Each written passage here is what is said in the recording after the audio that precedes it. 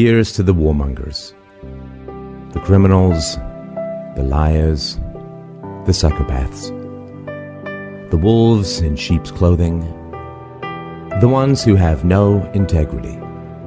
They're not fond of responsibility, and they have no respect for your rights. You can vote for them, disagree with them, glorify or vilify them. About the only thing you can't do is ignore them, because they have the guys with the guns, and they can have you arrested and thrown in a cage.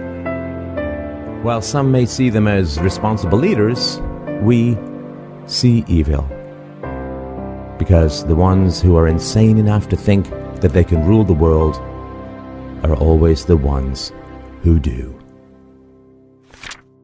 All our society is run by insane people for insane objectives. You know? And I think that's what I sussed when I was 16 and 12 way down the line. But I expressed it differently all through my life. It's the same thing I'm expressing all the time. But now I can put it into that sentence that I think we're being run by maniacs for maniacal ends, you know. If anybody can put on paper what our government and the American government, etc., and the Russian, Chinese, what they are actually trying to do, you know, and what they think they're doing, I'd be very pleased to know what they think they're doing. I think they're all insane, you know, but I'm liable to be put away as insane for expressing that. You know, that's what's insane about it. This is the story of your enslavement, how it came to be, and how you can finally be free. Like all animals, human beings want to dominate and exploit the resources around them. At first, we mostly hunted and fished and ate off the land, but then something magical and terrible happened to our minds. We became, alone among the animals, afraid of death and of future loss. And this was the start of a great tragedy and an even greater possibility. You see, when we become afraid of death, of injury and imprisonment, we become controllable and so valuable in a way that no other resource could ever be. The greatest resource for any human being to control is not natural resources or tools or animals or land, but other human beings. You can frighten an animal because animals are afraid of pain in the moment, but you cannot frighten an animal with a loss of liberty, with torture or imprisonment in the future, because animals have very little sense of tomorrow. You cannot threaten a cow with torture or a sheep with death. You cannot swing a sword at a tree and scream at it to produce more fruit, or hold a burning torch to a field and demand more wheat. You cannot get more eggs by threatening a hen, but you can get a man to give you his eggs by threatening him. This human farming has been the most profitable and destructive occupation throughout history, and it is now reaching its destructive climax. Human society cannot be rationally understood until it is seen for what it is: a series of farms where human farmers own human livestock. Some people get confused because governments provide healthcare and water and education and roads, and thus imagine that there is some benevolence at work. Nothing could be further from the reality.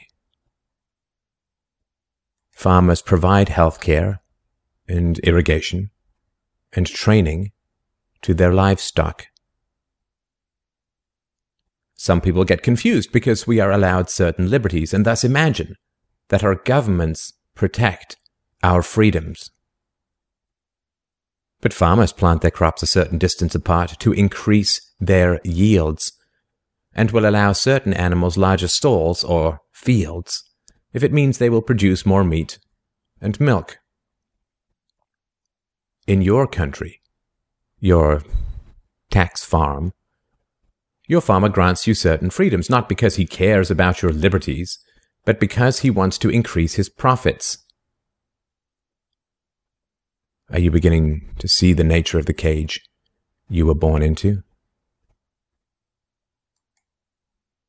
There have been 4 major phases of human farming. The first phase in ancient Egypt was direct and brutal human compulsion. Human bodies were controlled, but the creative productivity of the human mind remained beyond the reach of the whip and the brand and the shackles. Slaves remained woefully underproductive and required enormous resources to control. The second phase was the Roman model, wherein slaves were granted some capacity for freedom, ingenuity, and creativity, which raised their productivity. This increased the wealth of Rome, and thus the tax income of the Roman government, and with this additional wealth Rome became an empire, destroying the economic freedoms that fed its power, and collapsed. I'm sure that this does not seem entirely unfamiliar. After the collapse of Rome, the feudal model introduced the concept of livestock ownership and taxation. Instead of being directly owned, peasants farmed land that they could retain as long as they paid off the local warlords. This model eventually broke down due to the continual subdivision of productive land and was destroyed during the enclosure movement when land was consolidated and hundreds of thousands of peasants were kicked off their ancestral lands because new farming techniques made larger farms more productive with fewer people. The increased productivity of the later Middle Ages created the excess food required for the expansion of towns and cities, which in turn gave rise to the modern democratic model of human ownership. As displaced peasants flooded into the cities, a huge stock of cheap human capital became available to the rising industrialists. And the ruling class of human farmers quickly realized that they could make more money by letting their livestock choose their own occupations. Under the democratic model, direct slave ownership has been replaced by the mafia model. The mafia rarely owns businesses directly, but rather sends thugs around once a month to steal from the business owners.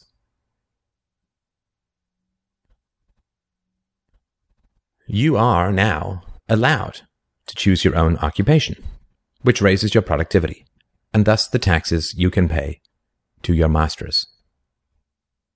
Value this time in your life, kids, because this is the time in your life when you still have your choices. And it goes by so fast. When you're a teenager, you think you can do anything, and you do. Your 20s are a blur. 30s, you raise your family, you make a little money, and you think to yourself, what happened to my 20s? 40s, you grow a little pot belly, you grow another chin. The music starts to get too loud. One of your old girlfriends from high school becomes a grandmother. 50s, you have a minor surgery. You'll call it a procedure, but it's a surgery. 60s, you'll have a major surgery. The music is still loud, but it doesn't matter because you can't hear it anyway. 70s, you and the wife retire to Fort Lauderdale. Start eating dinner at 2 o'clock in the afternoon. You have lunch around 10, breakfast the night before. Spend most of your time wandering around malls looking for the ultimate soft yogurt and muttering, how come the kids don't call? How come the kids don't call? The 80s, you'll have a major stroke. You end up battling with some Jamaican nurse who your wife can't stand, but who you call mama. Any questions? Your few freedoms are preserved because they are profitable to your owners. The great challenge of the democratic model is that increases in wealth and freedom threaten the farmers. The ruling classes initially profit from a relatively free market in capital and labor, but as their livestock become more used to their freedoms and growing wealth, they begin to question why they need rulers at all. Well, nobody ever said that human farming was easy. Keeping the taxed livestock securely in the compounds of the ruling classes is a 3-phase process. The first is to indoctrinate the young through government, quote, education. As the wealth of democratic countries grew, government schools were universally inflicted in order to control the thoughts and souls of the livestock. The second phase is to turn citizens against each other through the creation of dependent livestock. It is very difficult to rule human beings directly through force, and where it can be achieved, it remains cripplingly underproductive, as can be seen in North Korea. Human beings do not breed well or produce efficiently in direct captivity. But if human beings believe that they are free, then they will produce much more for their farmers. The best way to maintain this illusion of freedom is to put some of the livestock on the payroll of the farmer. Those cows that become dependent on the existing hierarchy will then attack any other cows who point out the violence, hypocrisy, and immorality of human ownership. Officers positioned Grant face first on the floor with one officer near his head, a second near his back, and a third officer standing nearby. There appeared to be a brief struggle. Then, a 2-year veteran BART officer stands, draws his weapon, and fires.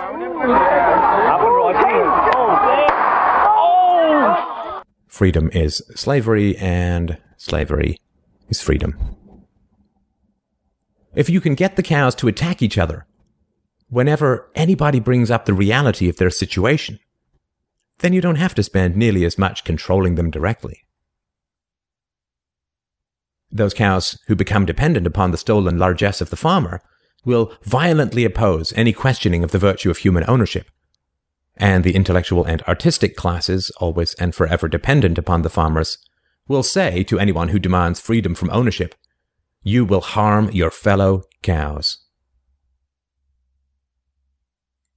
The livestock are thus kept enclosed by shifting the moral responsibility for the destructiveness of the violent system to those who demand real freedom.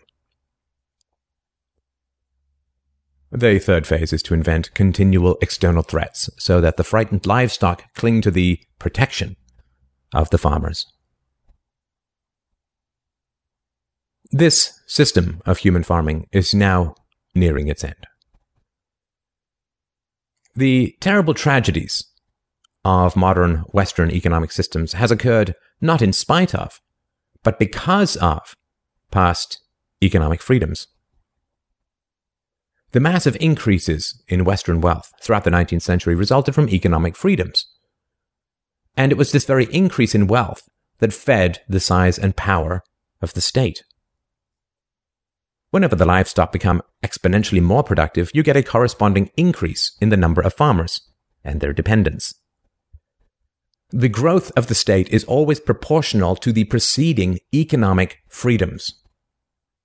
Economic freedoms create wealth, and the wealth attracts more thieves and political parasites, whose greed then destroys the economic freedoms. In other words, freedom metastasizes the cancer of the state. The government that starts off the smallest will always end up the largest. This is why there can be no viable and sustainable alternative to a truly free and peaceful society. A society without political rulers, without human ownership, without the violence of taxation and statism. To be truly free is both very easy and very hard. We avoid the horror of our enslavement because it is so painful to see it directly. We dance around the endless violence of our dying system because we fear the attacks of our fellow livestock. But we can only be kept in the cages we refuse to see. Wake up. To see the farm is to leave it. Where am I? In the village. What do you want? Information. Whose side are you on? That would be telling. We want information. Information. Information. You won't get it. By hook or by crook. We will. Who are you? The new number 2. Who is number 1? You are number 6. I am not a number. I am a free man.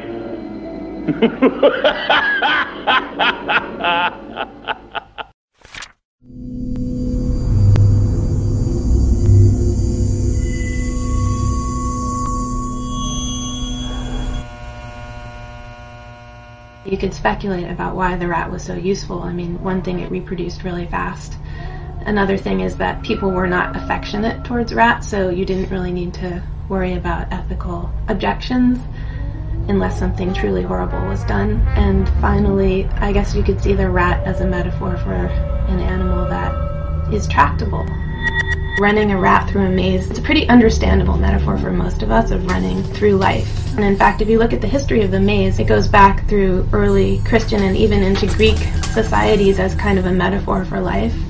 The idea that you somehow wind your way through a maze. Of course, in the Christian tradition, the maze is full of meaning and you're eventually trying to get to God. It's kind of a pilgrim's progress. Whereas in modern society, people like Nietzsche said that life was like a maze that you could never run to the end of. But in the 20th century, in American laboratories, the maze was once again adopted as a symbol of hope. Not a hope that one could get to God or get to a meaningful life, but the hope that people could actually be controlled in a very scientific manner. That social life could be remade on the basis of scientific principles.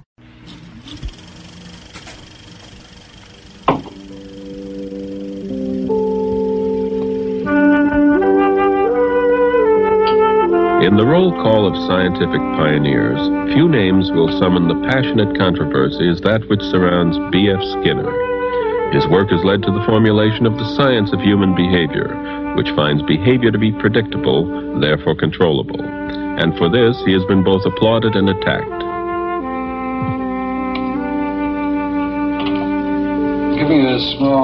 The science of behavior is based on the principles of operant conditioning. These principles and their practice have recently become known as behavior modification, sacrilege to some because it has to do with methods by which man can shape the behavior of others. But far from being a scheme to control people without their knowledge, it allows man to study and analyze behavior and to apply its healing potential to such fields as education, medicine, and psychology. Behaviorism, as it suggests, is the study of behavior. It's the notion that really all that matters is behavior and not the thought processes that lie behind behavior. And it also is very much a method of control. I'm waiting for it to turn counterclockwise now. And then I reinforce that movement. In behaviorism, there's the whole idea of behavior modification, where you can use various kinds of techniques to modify people's behaviors so that they stop doing what you don't want them to do and they start doing what you want them to do. So I think it's the scientific aspect of it and the controlling aspect of it that defines behaviorism.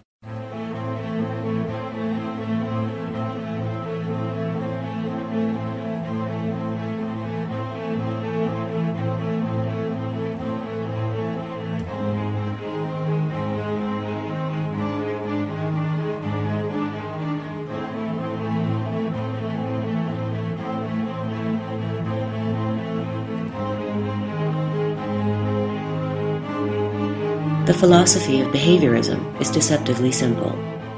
It suggests that organisms can be viewed as flesh and blood machines. Like machines, we require fuel. Like machines, we can be put to work for a specific cause. Like machines, we can be repaired or redesigned for new purposes. and like machines, we can be compelled into performing a certain action at the push of a button. The science of human behavior had always intrigued philosophers, but it wasn't until the Enlightenment and the era of capitalist industrialization that men began to think that they could control life forms in the same way they controlled objects. Prior to that, when we think of the Middle Ages, even much of the Renaissance, the idea was that things were interrelated. They were organically a whole. In that sense, the Middle Ages had a lot in common with traditional peasant or folk cultures around the world. Things are seen as basically being a kind of giant web of influence. Everything was like a chain where if you plucked one part, the other part would resonate. That was the previous view, a worldview that had great advantages and also great disadvantages. With the scientific revolution in the 17th century, that view altered, in which things were seen as mechanical parts that interrelated. The mechanical philosophy of the 17th century was a very crucial step in the rise of capitalism, because capitalism does that. For example, it sees the earth at a distance. It sees the earth as something to be mined and exploited. It sees the earth as dead. So capitalism and the mechanical philosophy went together very well. And that in many ways made possible the Industrial Revolution and the rise of modernity. And there again, we can say there are great advantages to it and also great disadvantages to it. Civilizations usually come as a package deal. There's a light side and a dark side. Every civilization believes in its own propaganda, so it tends to emphasize the light side and forgets about the shadows. For the behaviorist, it started with plants.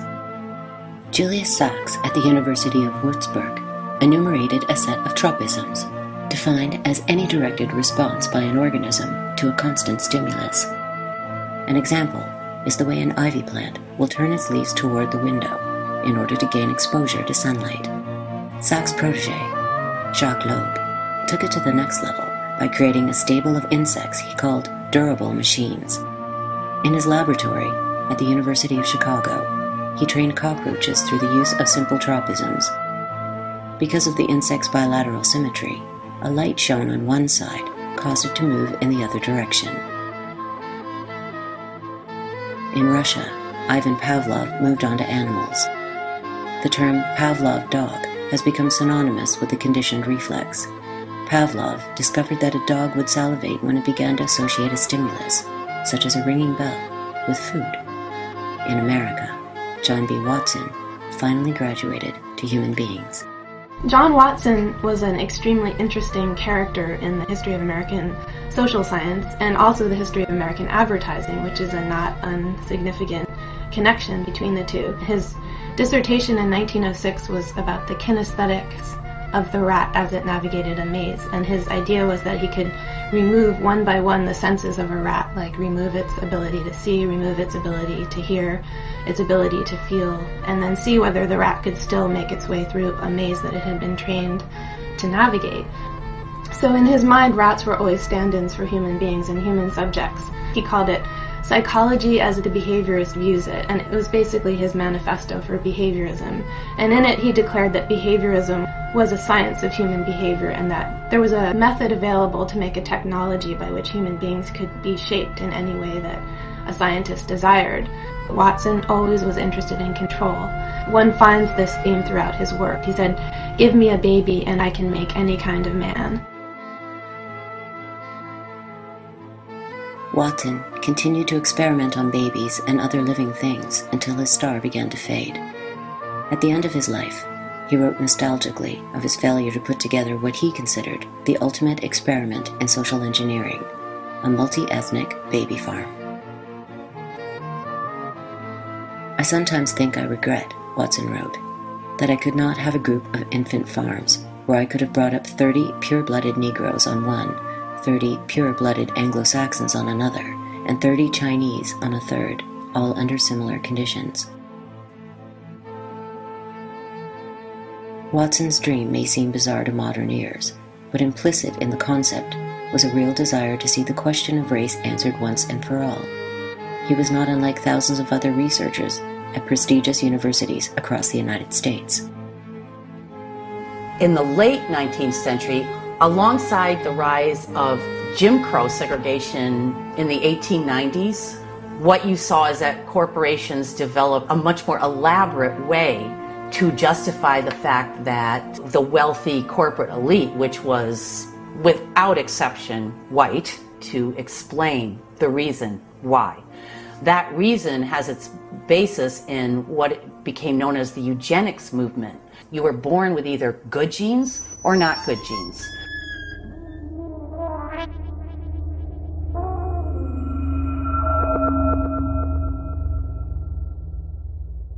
In the case of Miss Mason, I can see no reason for the operation that's been recommended. The girl is perfectly normal. She's hard-working and has a good reputation. Do you know anything about her family background? Oh, yes, Your Honor, I do. There are several other children, aren't there? Yes. What is their condition?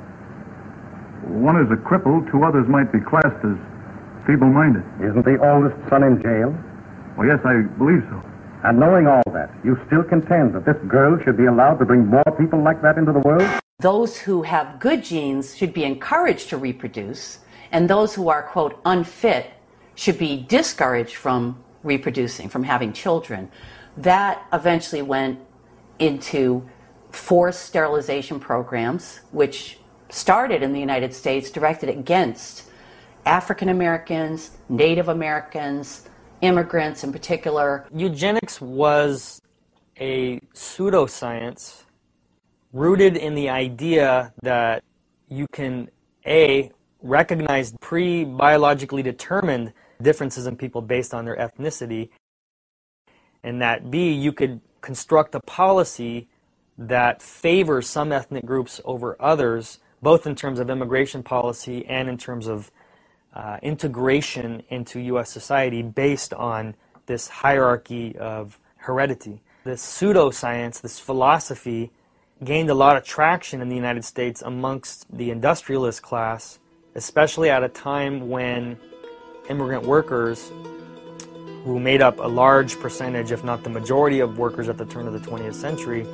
were beginning to form unions, were beginning to create collective organizations, their own political parties, to challenge the conditions of industrialization, which were horrific and oppressive. It took root in the universities.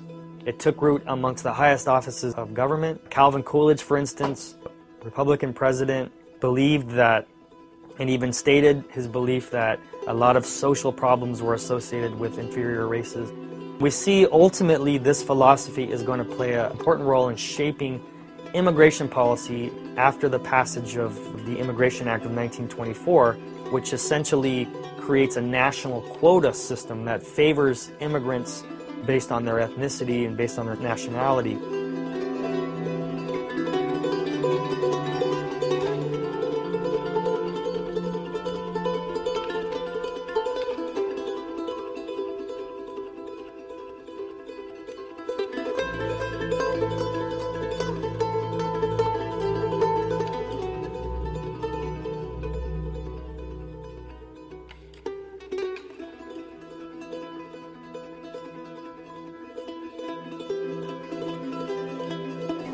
One fact that is important to understand about the eugenics movement is that it was created and funded by the corporate elites that ruled America coming into the 20th century. It was the Rockefellers, the Harrimans, the Kellogg family of the cereal. They funded these research programs at universities, all of it created, funded by these corporate families. The Rockefellers in particular played a particularly devious role. As the eugenics movement developed, it went in a really horrible direction.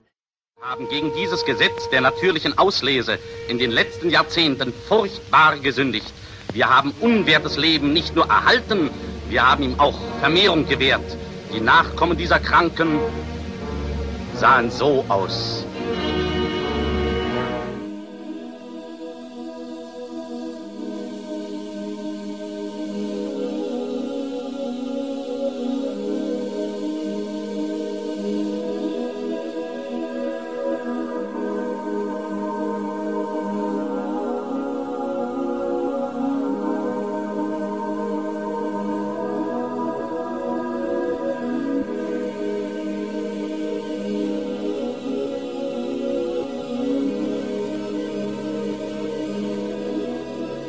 The Rockefellers would play a key role in the advancement of social engineering in the years between the Great Wars. Between 1922 and 1929, an arm of the Rockefeller Foundation gave out almost $50 million toward the pursuit of the social sciences around the world. According to historian Judith Sealander, the spur was a need for better organization in society at large. What had begun as a public relations ploy to assuage public anger in the face of unscrupulous business practices and violent suppression of working people, the Rockefeller Charities would set out to change society as a whole.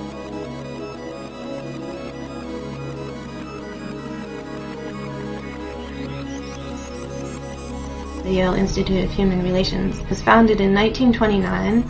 It was given us $7 million initially from the Rockefeller Foundation, just a couple of months before Black Tuesday occurred in October of 1929. So, according to my calculations, if you factor in all the money that Rockefeller eventually gave the Yale Institute and the other monies from the government, this was the largest social science project that's ever been funded in history.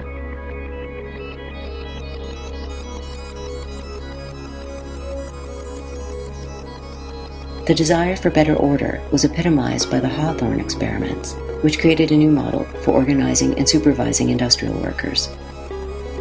They are widely credited with putting the human factor back into industrial relations. Yet, as with previous experiments in the workplace, the ultimate effect would be to increase the power of the great capitalists at the expense of everyone else.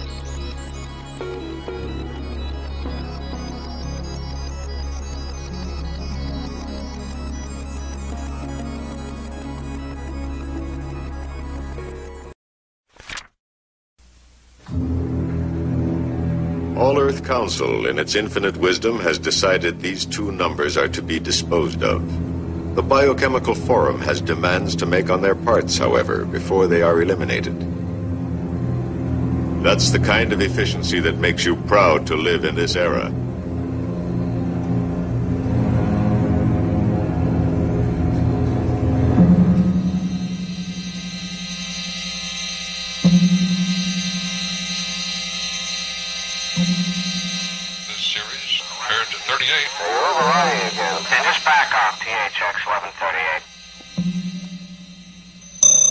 You have asked, are we happy?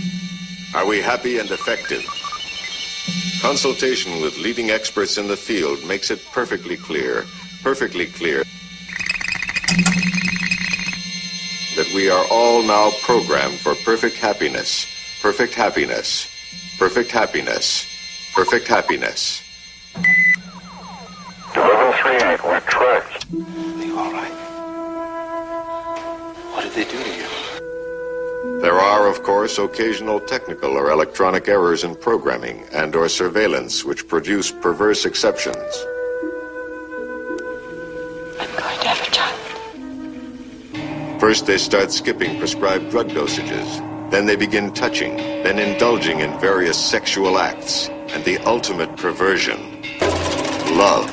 For such extreme psychobiological misfunction, only isolation will do. You make a point several times in the book about the outlook of a British East India Company economist named Thomas Malthus, and you relate his worldview to this power elite and specifically to the kinds of things that went on during the peak of the Vietnam War in the 60s. You see, by that time in history, the British Empire had been built on the control of the sea. They were able to drive ships around the world. They knew the world was a sphere. Flat world had gone out. But knowing that the world is a sphere is a very important thing for mankind. It means its surface is finite. And if it's finite, then there's not more space over there and more there. It's just so much. So they began immediately to inventory Earth. And this was one of the jobs of the East India Companies. And Thomas Malthus, who taught at Haileybury College, which was the East India College, was the director of economics there. And it was his job. He was the first person ever assigned to the job of inventorying the Earth. Where does tin come from? Where does iron come from?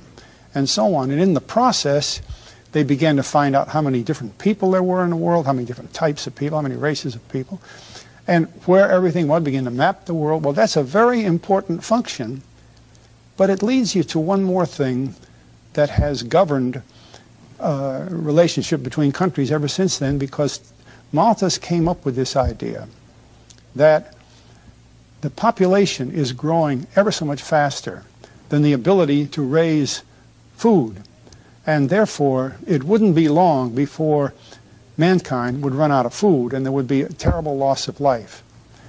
And it was very convenient that Darwin came along, working for the same employer, the East India Company, with the idea that, well, life is a race for the survival of the fittest anyway, and so the fittest survive. Now, those two theories, which are propaganda, sort of made it legal for the people who invaded, the colonialists, to kill off a couple 100,000 people, because first of all, they probably weren't going to get to eat anyway, and certainly they weren't the fittest, because they're not alive now, they're dead, we're the fittest. It backed up the idea of this proprietary colonialism that swept the world from that period right on up into the 19th century, and in some respects applies today, because look what's going on in Europe. Look what went on in Vietnam, where hundreds of thousands of people were killed. And the feeling was, you know, what they used to call the mere gook idea, that, well, it doesn't matter. They're not going to live anyway. It's a very powerful underpinning to the civilization today. In his book Mein Kampf, Adolf Hitler said, "The purity of the racial blood should be guarded so that the best types of human beings may be preserved, and that thus we should render possible a more noble evolution of humanity itself." Adolf Hitler relied on evolutionary concepts in his chilling treatise Mein Kampf. What was the real connection between the horrors of Nazism and the theories of Darwin? The following contains some graphic scenes. Parental discretion is advised. Perhaps the most evil figure ever is Adolf Hitler. He and the Nazis committed unspeakable actions, crimes against humanity. What link, if any, is there to the theory of Charles Darwin? Dr. Richard Weikart heads the Department of History at the University of California, Stanislaus, in Turlock, California. He has written the important new book, From Darwin to Hitler. Hitler was taking ideas of Darwinism in a certain kind of direction. An important point of Darwinism was that there is no distinction between humans and animals, at least no qualitative distinction. Darwin, in fact, termed it this way: there's a quantitative but not a qualitative distinction between humans and animals. There was also a sea change with the acceptance of Darwin in how humanity was to view human death itself. One of the most important ways that Darwinism revolutionized thinking about morality, especially relating to bioethics and medical ethics, was by introducing a new idea of what death is. The Judeo-Christian conception of death is that death is an enemy that is to be overcome and ultimately will be overcome through Christ. But the Darwinian vision is that death is a positive force that brings progress. And in fact, the more death, the more progress. The more people are born, the more variation you have. This gives more possibilities for good variations. Charles Darwin's theory was not accepted widely at first, but he noticed it began to gain a foothold in Germany, some 50 years before Hitler. And so Darwin wrote, "The support which I received from Germany is my chief ground for hoping that our views will ultimately prevail. They prevailed in ways unimaginable. To truly understand the atrocities of the Holocaust, one must first understand the major movement which paved the way for it. One of the major influences on Darwin's work was the thought of British economist Thomas Malthus." Thomas Malthus was an earlier philosopher and thinker who came up with a number of theories about population and population control that Darwin actually built on in his work. Dr. George Grant is the author of many books, including Grand Illusions, The Legacy of Planned Parenthood. What Malthus argued was that it was a good thing to allow the poor and the undesirable aspects of populations to essentially kill themselves off through ill health and so forth. In fact, he actually argued that philanthropy and charity to the poor was bad for the human race because it allowed the breeding of what he called human weeds. In Malthusian theory, the world human population would quickly outgrow the available food supply, and so population needed to be limited. Combined with Darwin's theory of evolution, it resulted in a dangerous movement. When Darwin and also other Darwinists, such as Ernst Haeckel, who was Darwin's chief disciple in Germany, looked around the world at different races, they saw the American Indians being exterminated by the whites. They saw the Australian Aborigines being exterminated by the Europeans. And their conclusion was that's part of the struggle for existence. And because these inferior races are not as intellectually sound, then they're going to be decimated by the Europeans. And that's just a natural process. Charles Darwin had a cousin by the name of Francis Galton, who took the ideas of Darwin and began to apply them to the realm of genetics. Galton wondered, is there a possible way to actually steer evolution through scientific methods so that we actually create a race of thoroughbreds? Galton assumed that there were certain good genes and certain bad genes in the human gene pool. The movement Galton spawned became known as the eugenics movement. The word eugenics literally means good birth. The eugenics movement resulted in restrictions on who could and could not marry, involuntary sterilization, and even forced abortions in many cases. In America, tens of thousands of those deemed unfit were forcibly sterilized by the state. Even the U.S. Supreme Court declared the practice constitutional in 1927, a decision in which Justice Oliver Wendell Holmes Jr. famously declared, 3 generations of imbeciles are enough, thus clearing the way for a Virginia woman to be sterilized against her will. Eugenics essentially argued that there were certain population centers that were so polluted with bad human genomes that they simply needed to be eliminated. Though it is frequently ignored now, Planned Parenthood is a direct result of the eugenics movement in America.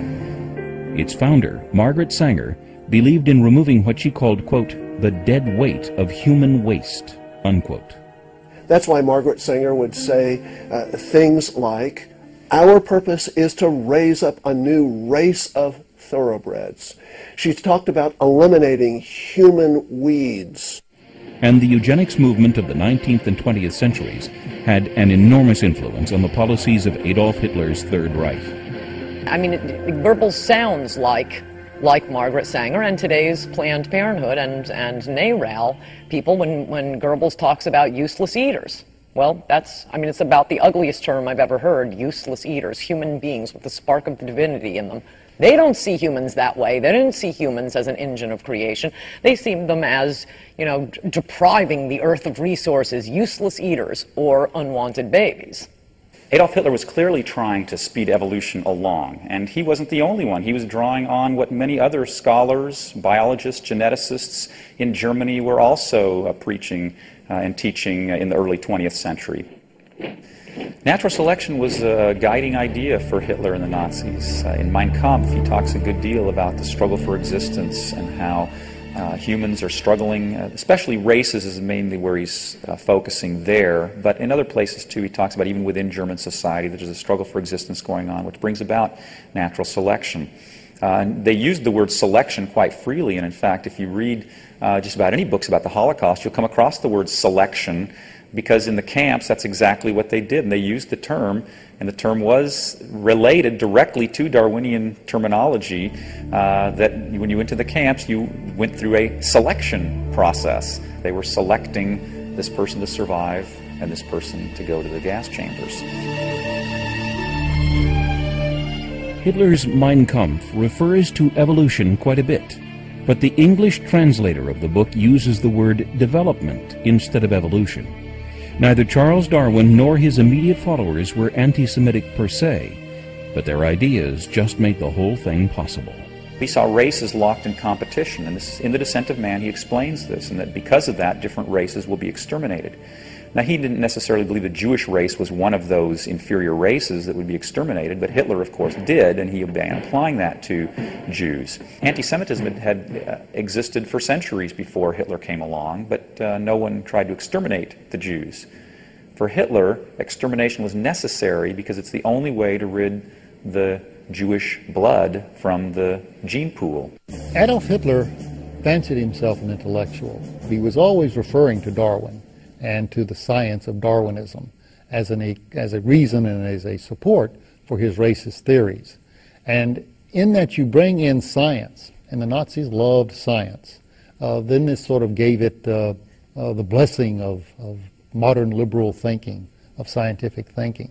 And so Darwinism and the idea that you had superior races, that you had the fittest surviving, certainly underlay the Nazis in their thinking. Before the systematic destruction of Jews and Gypsies and Slavs and other supposedly inferior races, the Nazis killed off tens of thousands of the chronically ill.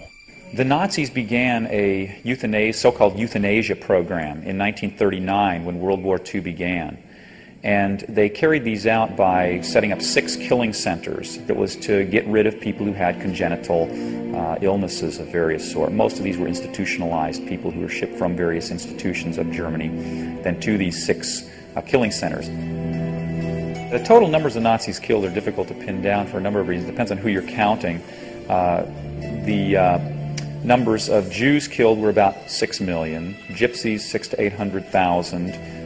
The euthanasia program, about 200,000, but then there were also several million Soviet POWs. I mean, we're talking about in the neighborhood of 10 to 15 million, though, likely. Once the killing began, it never stopped. A private meeting was held at the Wannsee Conference Center where they decided on the final solution, as in the final solution to the Jewish problem, the decision to exterminate the Jewish people. They did refer to Darwin. At the Wannsee Conference, Reinhard Heydrich commented at the end, Darwin would be astounded at the progress we're going to make in 1 year as we move the human race forward. We are not going to harm you. Everything will be all right. Everything will be all right. We are here to help you. Stay calm. All this had been wiped away when the British forced the poorest peasants to grow cash crops like wheat and rice for export, thereby ushering them into a global market. And in the 1870s, that market condemned them to death. By 1877, millions in southern and central India were starving. In desperation, parents sold their children for scraps of food. Many thousands committed suicide. And in some places, the people were forced into cannibalism. And all the while, the food that could have saved them was piled up on the docks of Madras, ready to be shipped to Britain and America. But to Lord Lytton, it was no more than an unfortunate byproduct of the iron laws of social Darwinism. If you read the letters of Lord Lytton, what is so striking about them is not simply their fanatical devotion to the market and market forces. It's not simply their parsimony and desire to spend as little as possible, but the enormous calm with which they accept the fact that millions of Indians would die, because these are Indians they believe are the useless part of the population, the poorest of the poor, people condemned to death by nature. When finally Lytton was pressured into action, his solution proved just as deadly as the famine itself. Lord Lytton sets up a system of outdoor relief that looks more like Nazi concentration camps than anything representing decent human charity. First of all, there's the obligatory test. You can't be relieved, that is, given a job or food within 10 miles of your residence. You must walk. And you must walk sometimes distances of hundreds of kilometers. and tens of thousands of people die in the course of that. Then you're put to work doing heavy labor, very heavy labor, breaking stone, working on the railroads, and you're confined then to squalid camps where your daily diet is in caloric terms less than that provided to inmates of Buchenwald and other Nazi concentration camps. They become literally and simply death camps. And perhaps worst of all, children were now too weak and small to do the necessary work. Children became the main victims of Lytton's cool-hearted policy.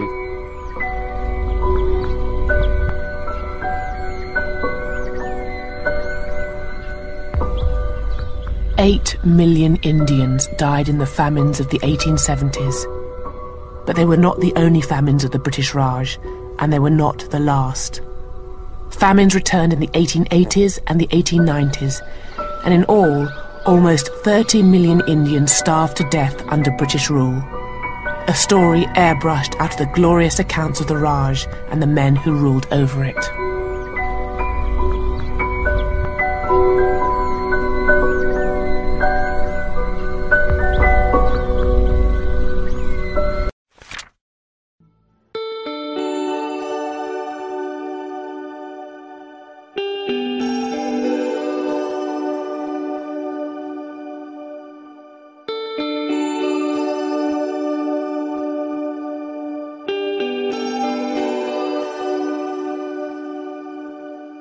What are we trying to do?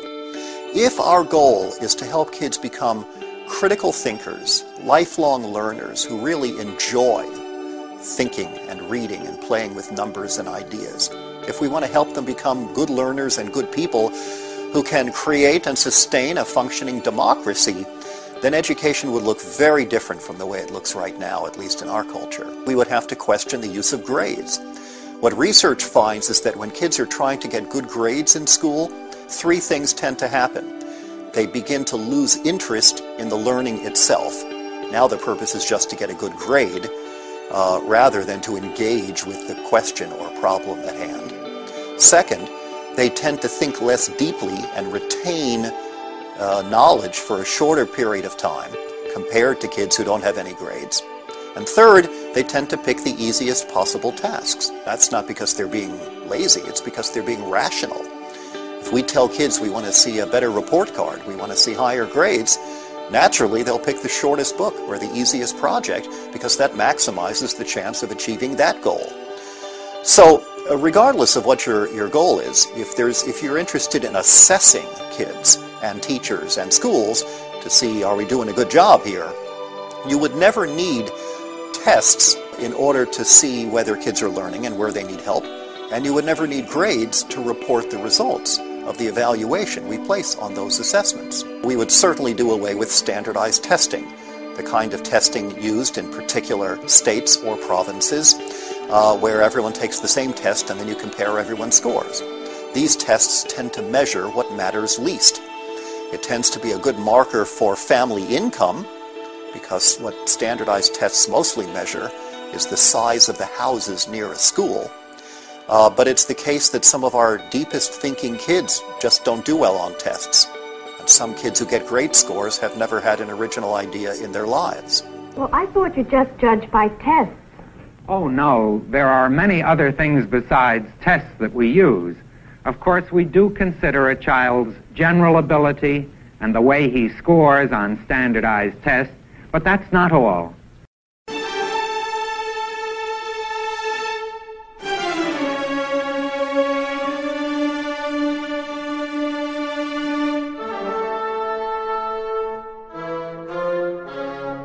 Competition builds character. In fact, what we find is that by any reasonable notion of character in terms of psychological health or self-esteem, that competition undermines that and creates a kind of neurosis, because we come to think of ourselves as good and competent only to the extent that we have defeated other people. And so we're always playing this desperate king of the mountain game, where we're all worried about triumphing over other people and stepping on their faces and looking at them as if they're going to step on our faces. Now, that has two effects. One is it's horrible for us in terms of psychological development because there's a perpetual sense of disease and anxiety. But second, it very logically has a destructive effect on our relationships. We compete because we're raised that way, not because we're born that way. I mean, take, for example, the belief in survival of the fittest, which is seen as a Darwinian notion. In fact, Charles Darwin never even used the phrase survival of the fittest. That was coined by a right-wing social thinker in the 19th century named Herbert Spencer, who tried to corrupt Darwin's thinking to his own reactionary political purposes. What Darwin talked about was natural selection, which means that the individual organism that's best able to adapt to a changing environment is more likely to be around to survive and reproduce. But that doesn't specify competition as a mechanism. In fact, often the active avoidance of competition, if not the deliberate pursuit of cooperative strategies, turns out to make it more likely that organisms and entire species will survive. The research consistently shows that competition not only isn't necessary for excellence, but tends to impede excellence on most tasks. And the more challenging the task, the more ingenuity, problem-solving skill it requires, the more competition tends to disrupt that achievement. Excellence pulls in one direction and competition pulls in another. And in fact, another kind of research study corroborates that. If you take a whole bunch of people and give them a task to do, some kind of problem to work out, and half of them are told, see if you can figure out how to do this task, and the other half are told, this is a contest with a prize to whoever wins, whoever does the best job, study after study after study across cultures, across gender, across ages, find that the people who have to compete, end up doing an inferior job on that task. At the moment, it appears as though much of what happens in schools in North America is really for the convenience of people who have most of the power. There is, if anything, an active discouragement of critical questioning. Corporations claim they want kids who are able to think outside the box, but only so far as they're caught within a larger box that works to the advantage of the free market, which means that the market economy, based on competition, based on economic rather than human considerations, ends up controlling the system. Today, many people assume that antisocial and even violent behavior by young people is a completely natural phenomenon. Yet anthropological studies reveal this to be a myth. Our widespread use of the term juvenile delinquency exposes not only the failure of modern schooling, but of an important concept given expression by the behaviorists. They called it the frustration-aggression hypothesis.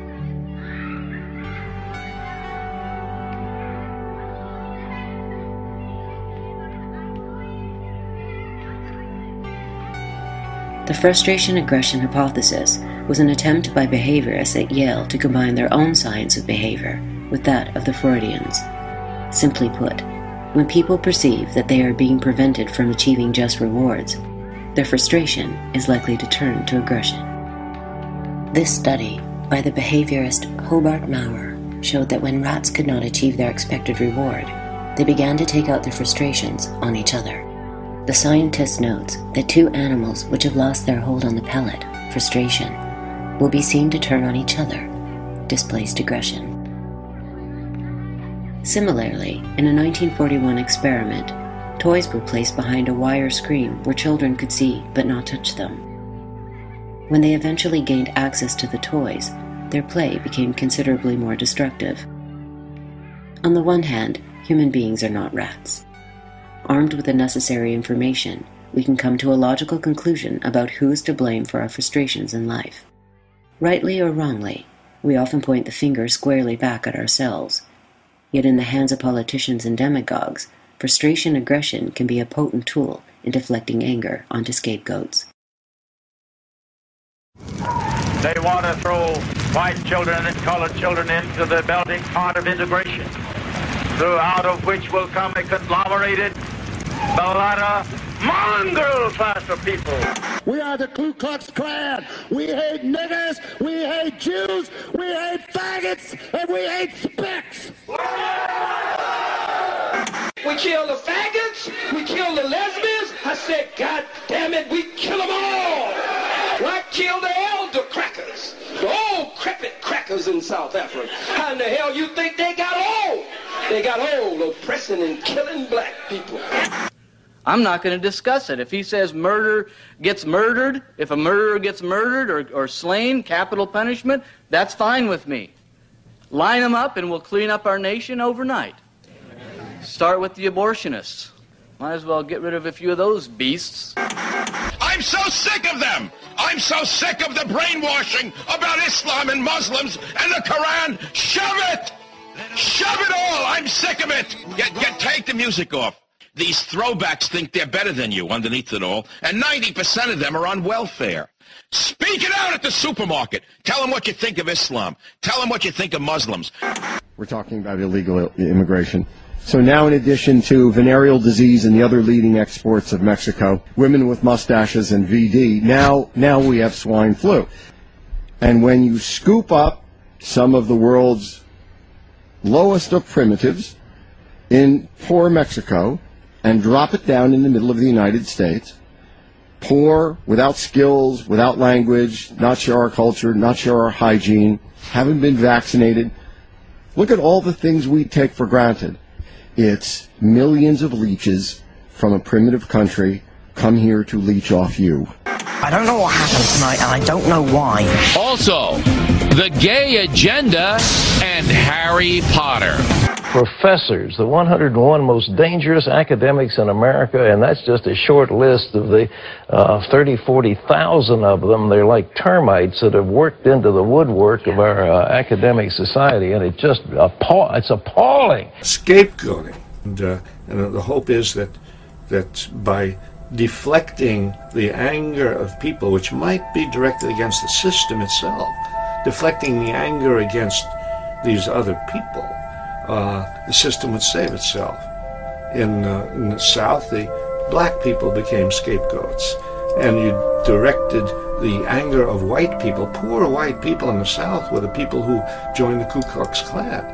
These poor white people might have rebelled against the governments of the South and against the national government, but no, they were told that black people were the source of their problem.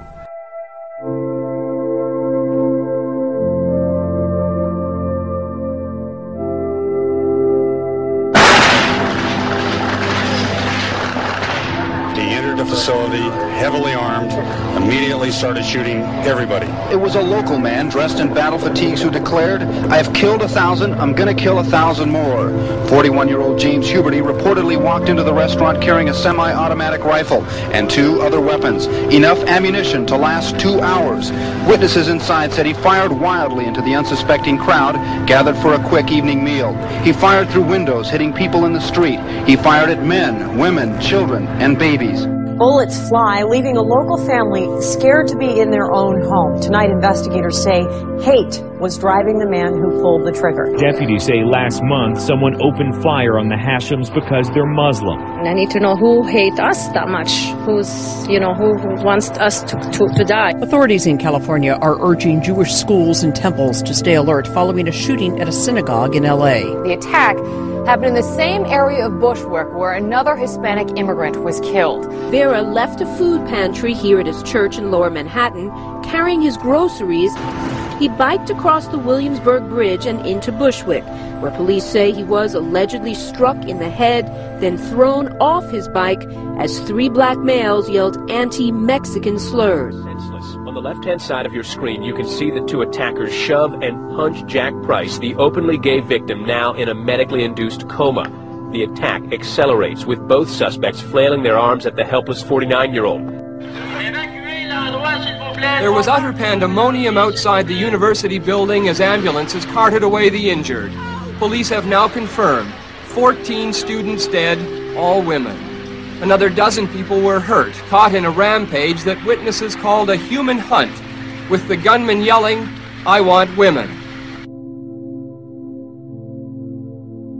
There's an interesting perspective that comes out of many studies in psychiatric anthropology, which suggests that mental illness is not just a standardized, invariing thing like diabetes, for example. Diabetes is always the same wherever you are in the world, but mental illness seems to take different forms.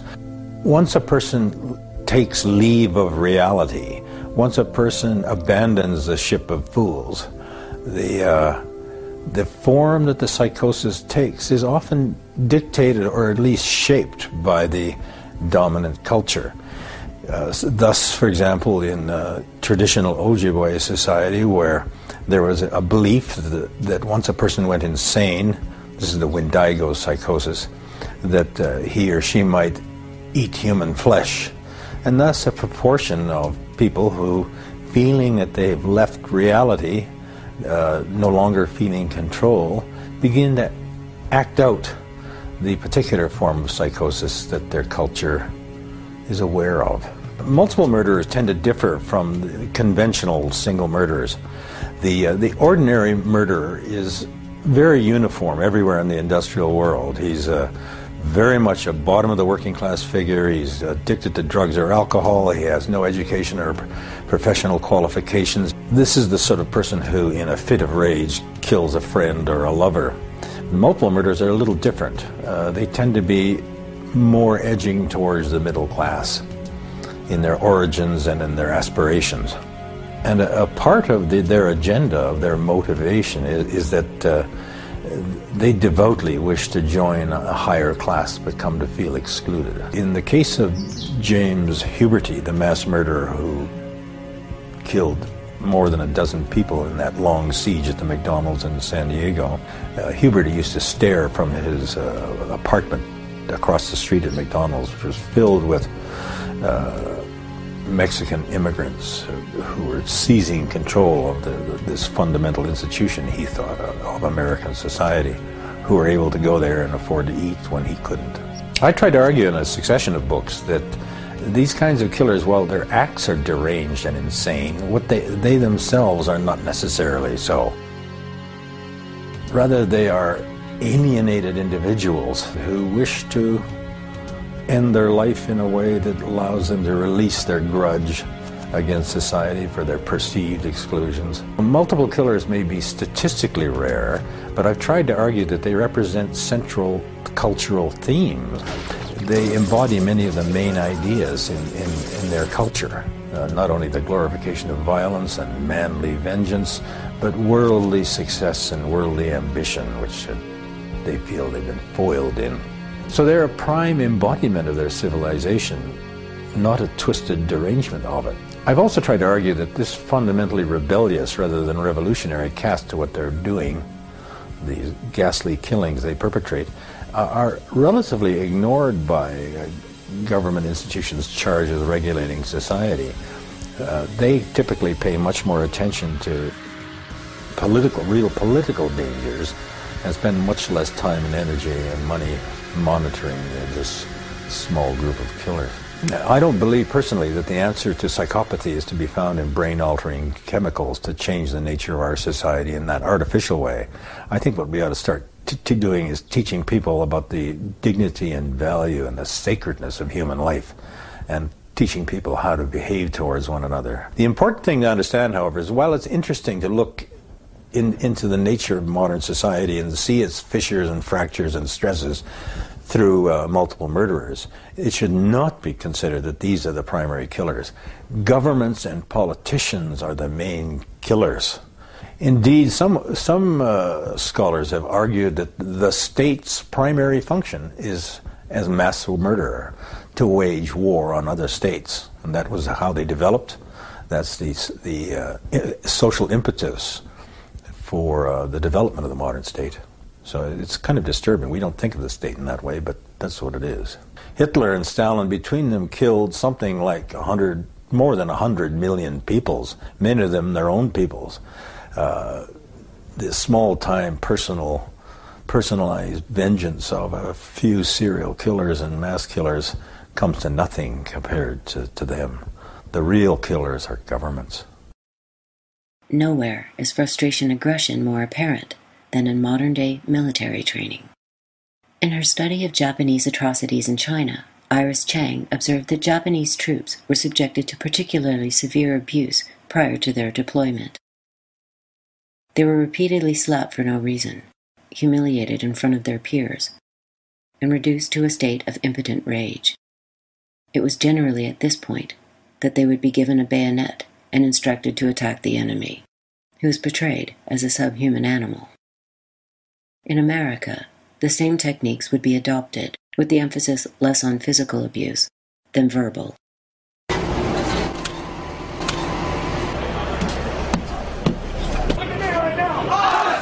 You respond with aye, aye, sir. Do you understand? Yes, sir. Get off my bus right now. Yes, sir. Hurry up! Let's go! Hurry up!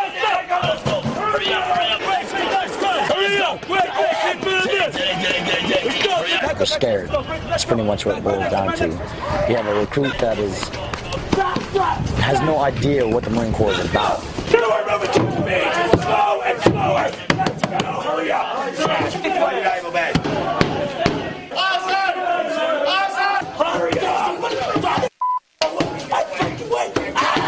It's that initial shock treatment to let them know that this isn't a summer camp, this isn't where people are coming to have a good time, that we got a real job down here, and that's making United States Marines. My family was poor. I mean, we used to live on dirt roads, and, you know, we used to wear sandals most of the time, or, I mean, humble, you know. We used to probably wash our same clothes 2 or 3 times a week, because that's basically pretty much what we had. I wanted people to see that, you know, this is where I come from, and look at me now, I'm a Marine. I come from the poor side of town, you know, so anybody else could make it as well. You know, some type of motivation for my little brothers and my little cousins, something they could look forward to. Light them all up. 202 traffic, 260. Come on, fire. Hey, Roger. Keep shoot. Keep shoot. Bushmaster 2-6. Bushmaster 2-6. Damage, Kyle. All right. I hit him. All right, you're clear. All right, I'm just trying to find targets again. Frustration aggression is one of the most effective ways of managing a population. By directing a person's rage against selected minorities or outside enemies, the true cause of an individual's frustration can be effectively diverted. Yet in many ways, the theory is a symptom of something deeper. In order to engender real hatred against a particular group, that group must first be feared. And it is in the realm of fear that behaviorism made its most disturbing contribution.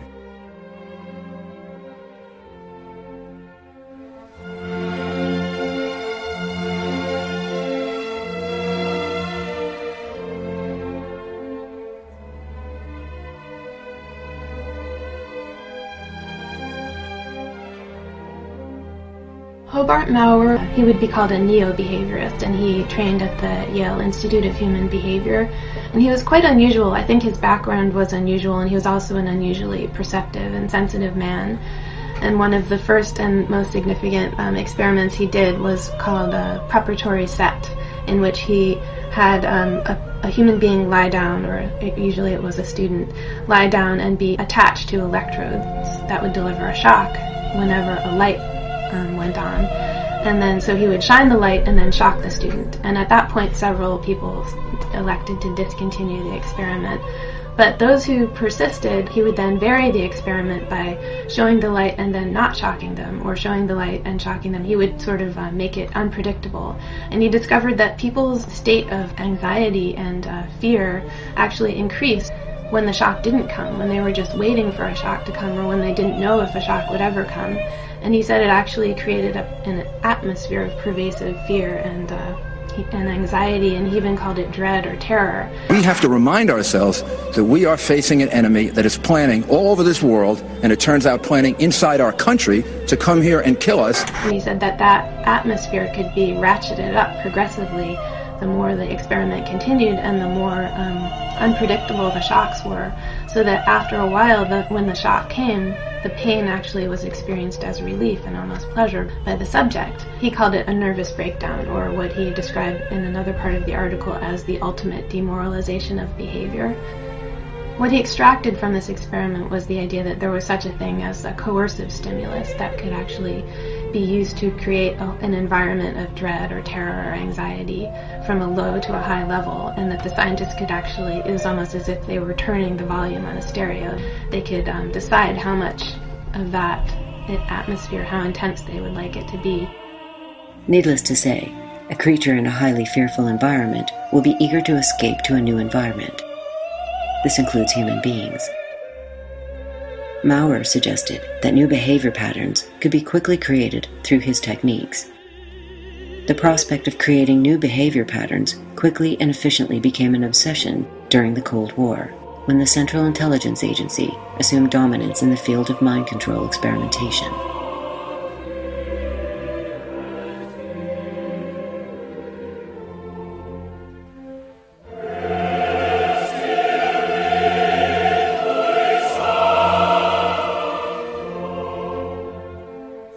During the Cold War, the national security state would take the logic of power to its logical conclusion. Known under the umbrella name MK-Ultra, mind control experimentation by the CIA would abandon any pretense to morality, leading to a nightmarish search for the holy grail of social engineering, a fully controlled, fully obedient human being.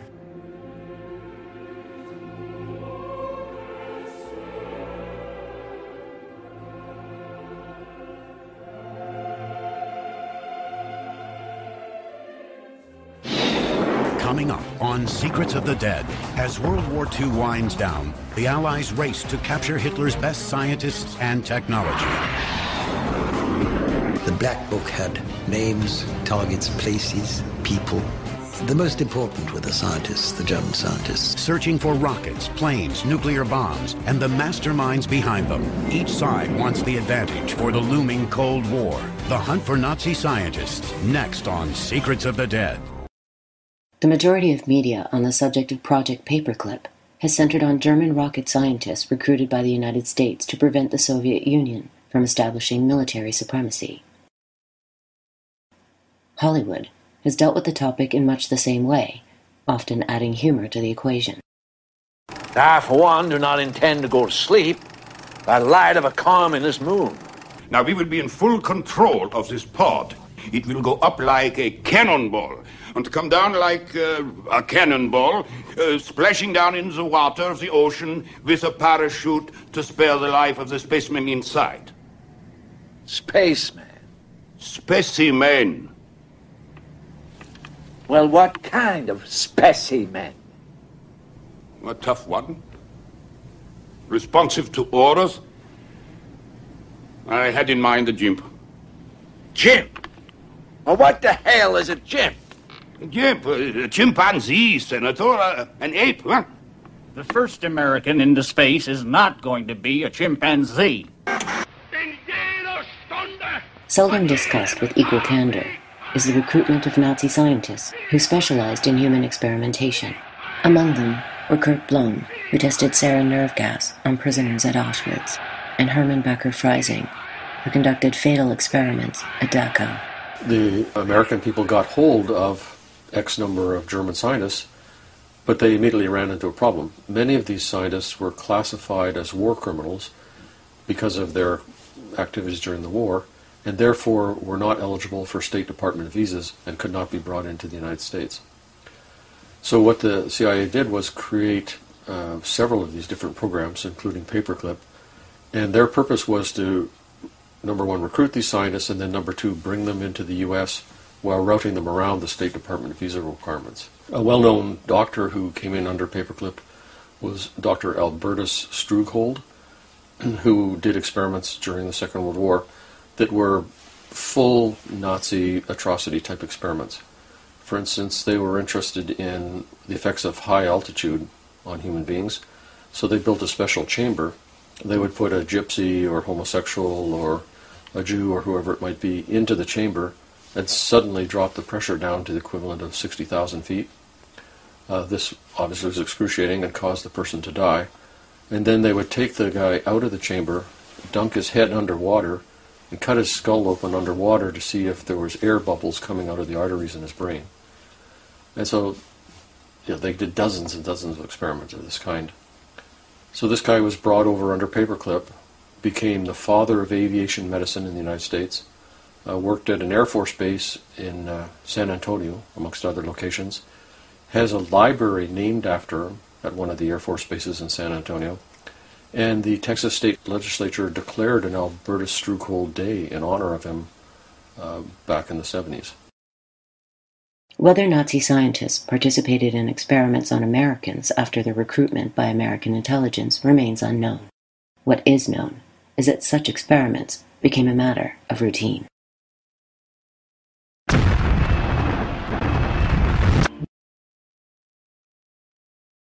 Some of the studies were relatively harmless, if unethical. In 1966, the U.S. Army's Special Operations Division dispensed a non-toxic bacillus to the New York City subway system by way of cracked light bulbs. Other experiments were not so harmless.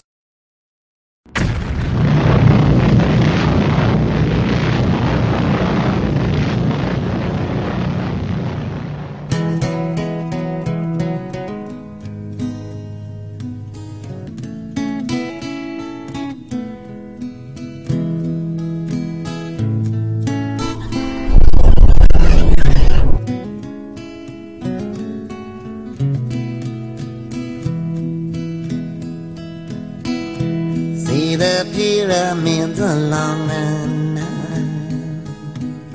Watch the sunrise from a tropic isle.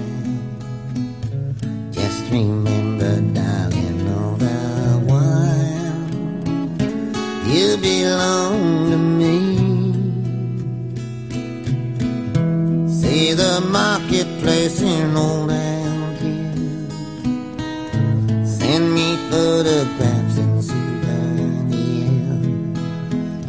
Just remember when I dream of you, you belong to me. I'd be so alone without you. Maybe you'll be lonesome too. In blue, fly the ocean in a silver. See the jungle when it's wet with rain. Just remember till you're home again, you belong to me.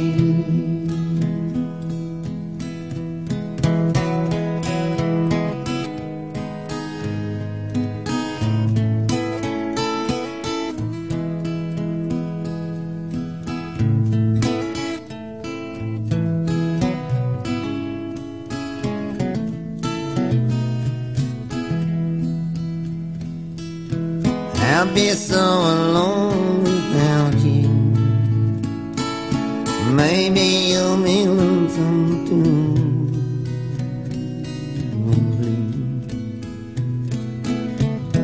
Fly the ocean in a silver plane. See the jungle when it's wet with rain. Just remember till you're home again, you belong to me.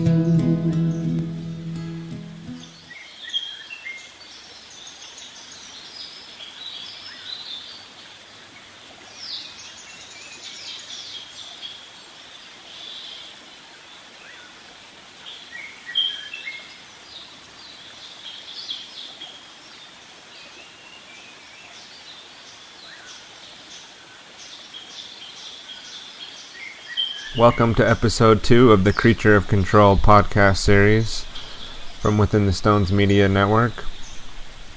This episode is titled On the Origin of Social Darwinism and the War on You, Elitism and the Obsession with Social Control.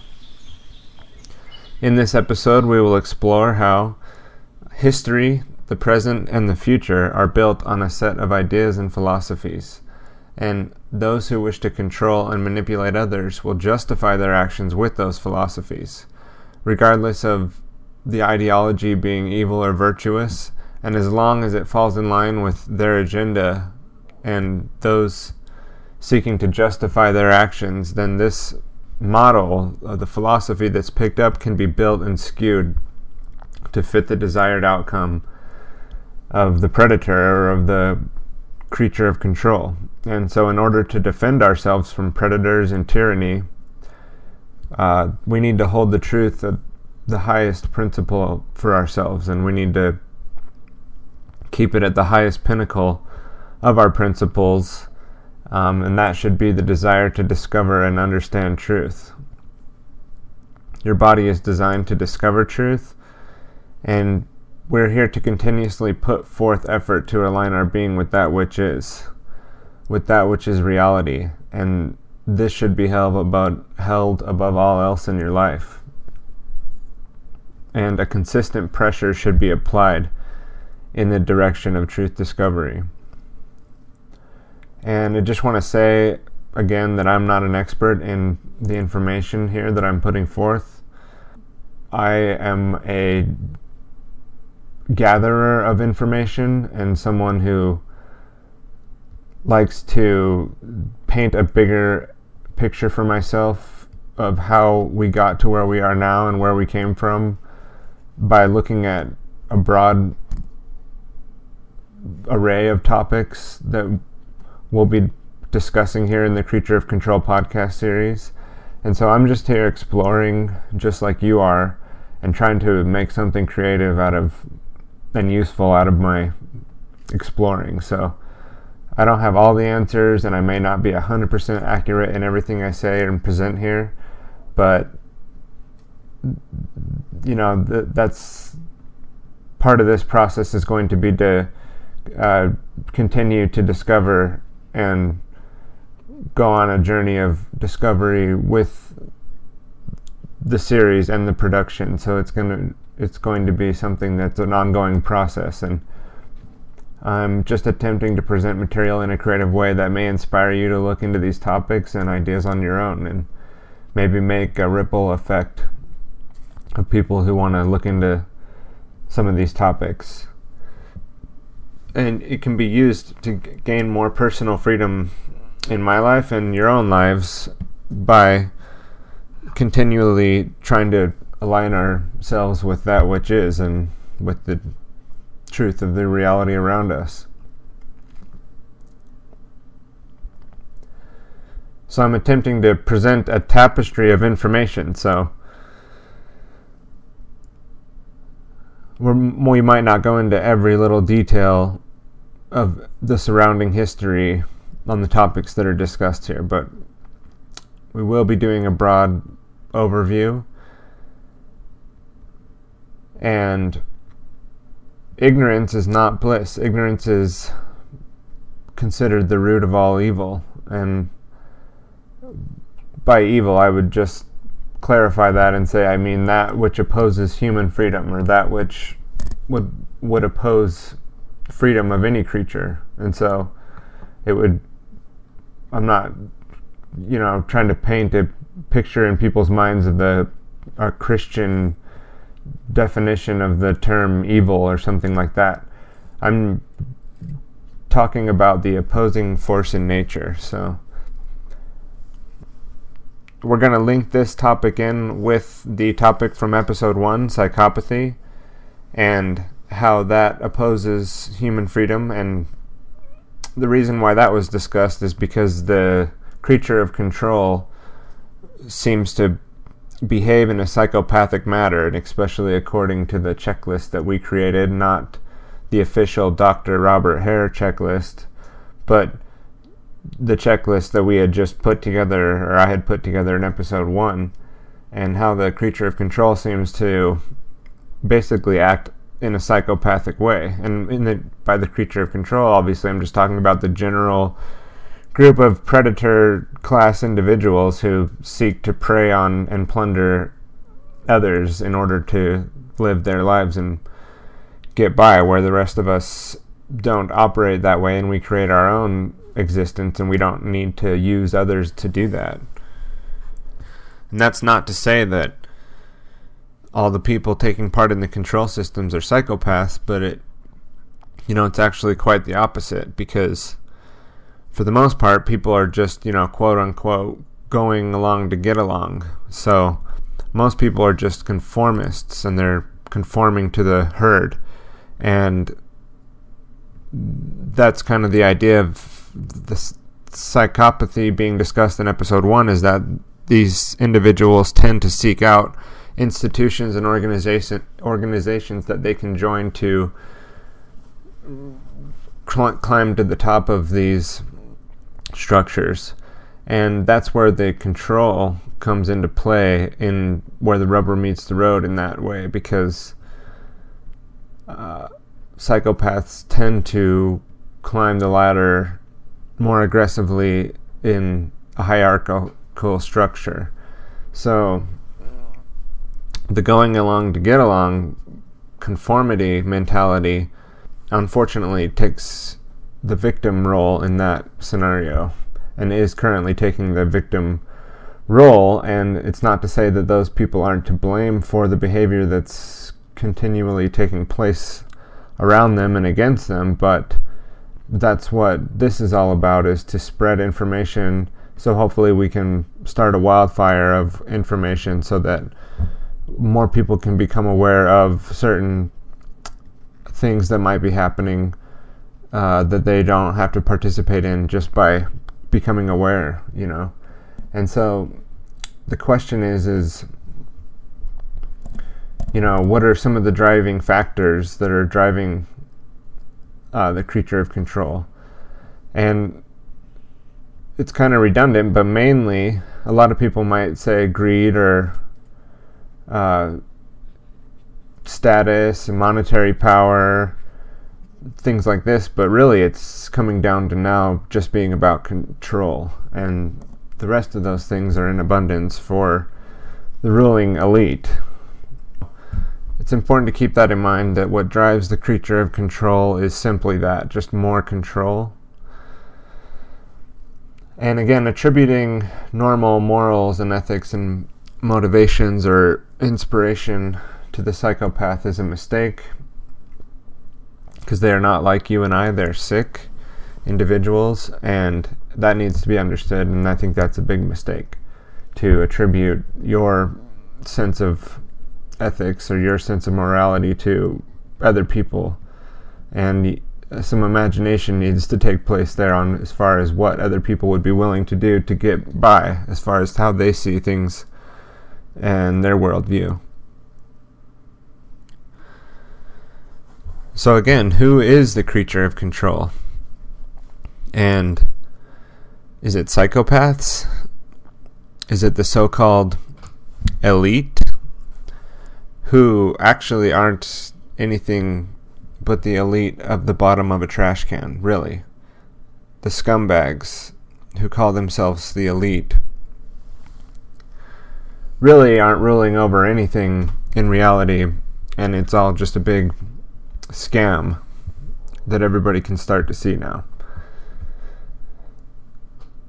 So what am I talking about when I'm talking about the creature? And one thing we can look at there is the similarities between, the so-called global elite and the psychopaths from episode 1, and the different people and organizations that use trauma to create and propagate psychopathic behavior.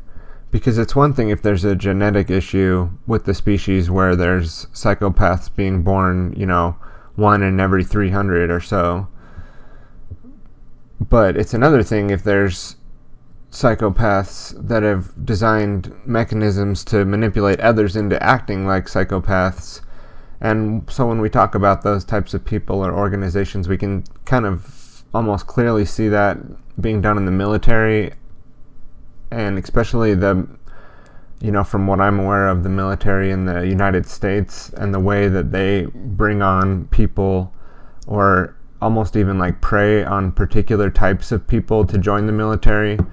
And just kind of as a side note, even recently I've been reading about cases where people with a high IQ are basically not allowed to continue on with their progress in the military and persuaded or even removed from the equation because they, and the reason cited is because they have a high level of IQ, which I don't necessarily put anything on the IQ test. That's not what I'm bringing that up for, but the military is definitely an organization where the individual is reduced to the level of the group, and the group is more important, and the leadership definitely becomes more important than the individual, and the tendency to not think for yourself and your own actions are propagated in the military. So, and then the question for me would then become, well, then can large populations be traumatized enough to start behaving like psychopaths? And could a level of trauma be held high enough and gradually increase to the point where you have a large group of people in society, maybe some of the time behaving in a psychopathic manner themselves because being kept in base consciousness or being kept in the R complex of the brain in fight or flight mode in the reptilian complex, which in some episode in the future we may dive into that topic more, and because it does definitely connect back to the psychopathy and the brain and the way we use our brain, and we could talk about the left-right imbalance and the reptilian complex and people living within the reptilian complex instead of using the frontal cortex and the neocortex to process and use logical thought process, which is what we're to do. That's our responsibility once we have that capability, is to use logic and reason, which is what the human being is able to do, and not just operate in an instinctual or an animal type mentality. And doesn't that definitely tie in with the social Darwinism and looking at man as just another animal and a creature that is bad by nature, and that certain parts of the species are not as good as others based on social status and bogus testing and statistics such as IQ, which is why I don't agree with that type of labeling of human individuals by numbers and graphics and graph data and different statistics that could be gathered through testing or behaviorism studies, or because the human being, the real purpose and meaning of a human being is infinite possibility and infinite worth. And so to try to narrow any of that down to numbers or graphs is based on testing is simply boxed, thinking inside of a box and living inside of a world designed around theories and philosophies that make human beings into being nothing more than an intelligent animal. And we have to consider how psychopathy and ideas like social Darwinism affect society on a large scale, and especially if we're not aware that there's psychopaths around us, because it is something that's not well known or widely discussed. And if we weren't aware up until recently, how has this been affecting society? And then when we look at things like the Hegelian dialectic or modern social engineering or eugenics and the negative use of tools like the Hegelian dialectic to manipulate society, then this psychopathy and the theory of social Darwinism definitely seem to tie in to creating what's manifesting as chaos really in the world around us, because of these worldviews and elitism, moral relativism, globalism, pushing collectivism, people who believe that they need to continue on certain bloodlines. This goes back to ancient types times where bloodlines, and we get this idea of the ruling families and why we have particular people that carried on their bloodline in order to possibly carry on certain traits, maybe even psychopathic traits in people that are ruthless to continue control systems and control paradigms.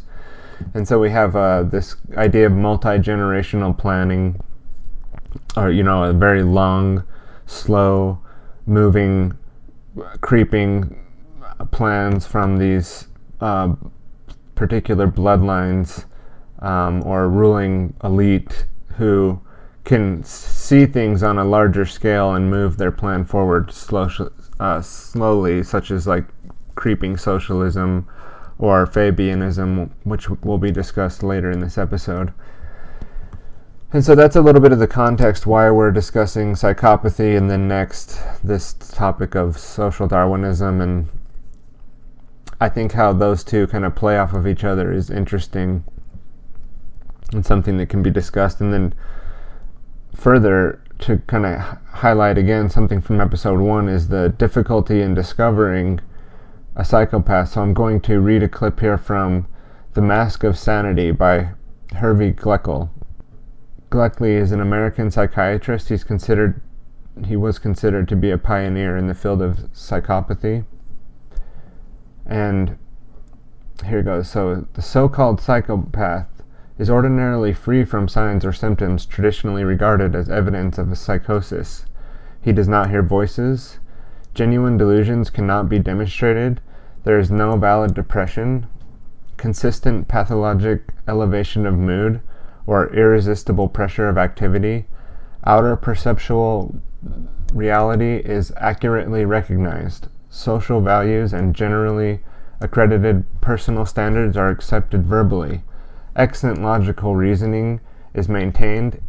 In theory, the patient can foresee the consequences of injustice or antisocial acts, outline acceptable or admirable plans of life, and ably criticize in words his former mistakes. The result of direct psychiatric examination disclosed nothing pathological, nothing that would indicate incompetency or that would arouse suspicion that a man could not lead a successful and happy life. Not only is the psychopath rational of his thinking, free of delusions, but he also appears to react with normal emotions. His ambitions are discussed with what appears to be a healthy enthusiasm. His convictions impress even the skeptic observers as firm and binding. He seems to respond with adequate feeling to another's interest in him, and, as he discusses his wife, children, and parents, he is likely to be judged a man of warm human responses, capable of full devotion and loyalty.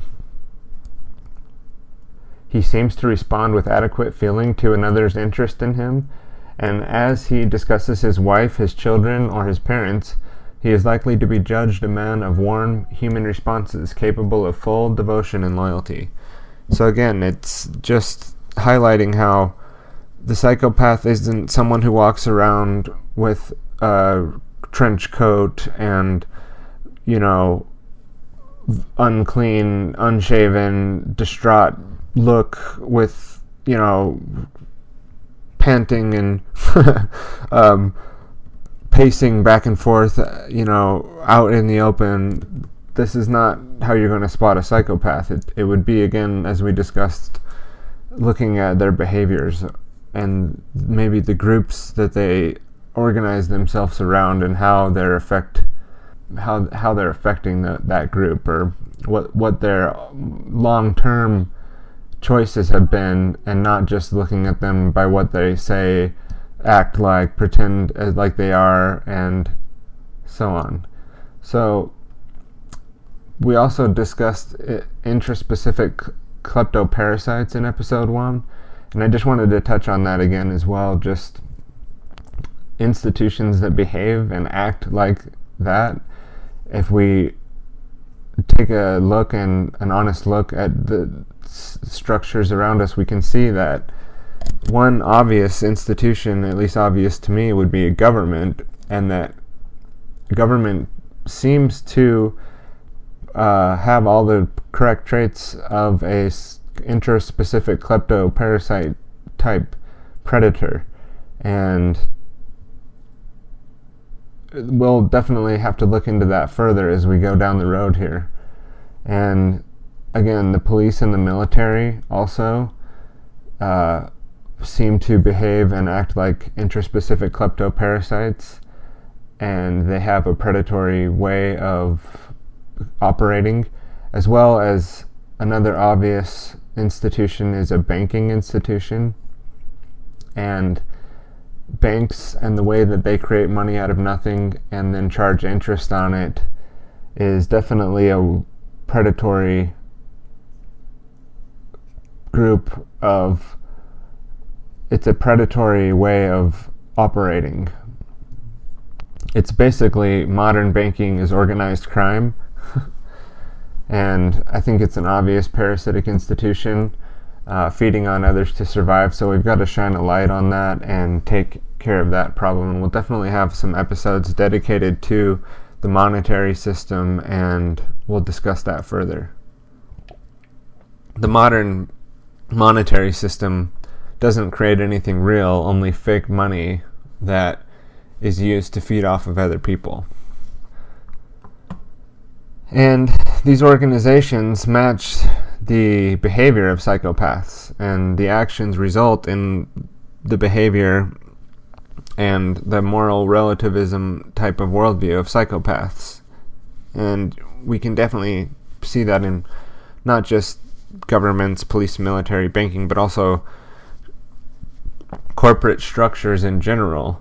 And when we get into the magical thinking of legal land and the idea that man can just create reality with writing things down on paper rather than observe the natural law and the way the universe has already constructed laws in effect around us, and we can discover those laws and not pretend that we're creating the difference between right and wrong simply by using the magical thinking of legal land to justify behavior that would otherwise be looked at as wrong. And so now we get into the topic of social Darwinism and the episode clips that were heard. The first clip was from Stefan Molyneux from Free Domain Radio. Here's to the warmongers, criminals, liars, and psychopaths. And after that, we went into the story of your enslavement, also Stefan Molyneux. And again, he can be found over at Free Domain Radio. And then we heard just a short excerpt from The Prisoner, 1967, an interesting dystopian film if you would like to check that out. And after that, we heard another excerpt from The Human Resources, Social Engineering in the 20th Century by Matonia Films. That's Scott Noble, the producer of those films, and I'm going to include a link to Matonia Films in the show notes, because I would suggest hopping over there and checking out the full clip of Human Resources, Social Engineering in the 20th Century. But I've also been screening many other films on that website recently, and I would have to say they're all excellent and very well done and very well laid out, and just tremendous work done there by Scott Noble. After that, we heard an excerpt from an interview with Colonel Fletcher Prouty, and that was an interview in 1992 from Jeff Steinberg, where he discusses Thomas Malthus and some of the history behind the theory of Darwin's theory of evolution and natural selection, and the survival of the fittest. After that, we heard the Darwin mentality from Lamel Online. That was the clips you heard that were centered around World War II, Hitler, and the genocide that took place there. And I would have to say that some of the numbers discussed in that were, in my opinion, not very accurate. But besides that, just a good clip to insert at that point because of the ties into social Darwinism and the results of that type of thinking. And then we have another really short clip from the BBC documentary on eugenics and social Darwinism from the British Empire, and that was a discussion about the genocide of 13 million Indians around that time when the British Empire ruled over India. Not too long ago, obviously, was the Indian Revolution, not even 70 years ago.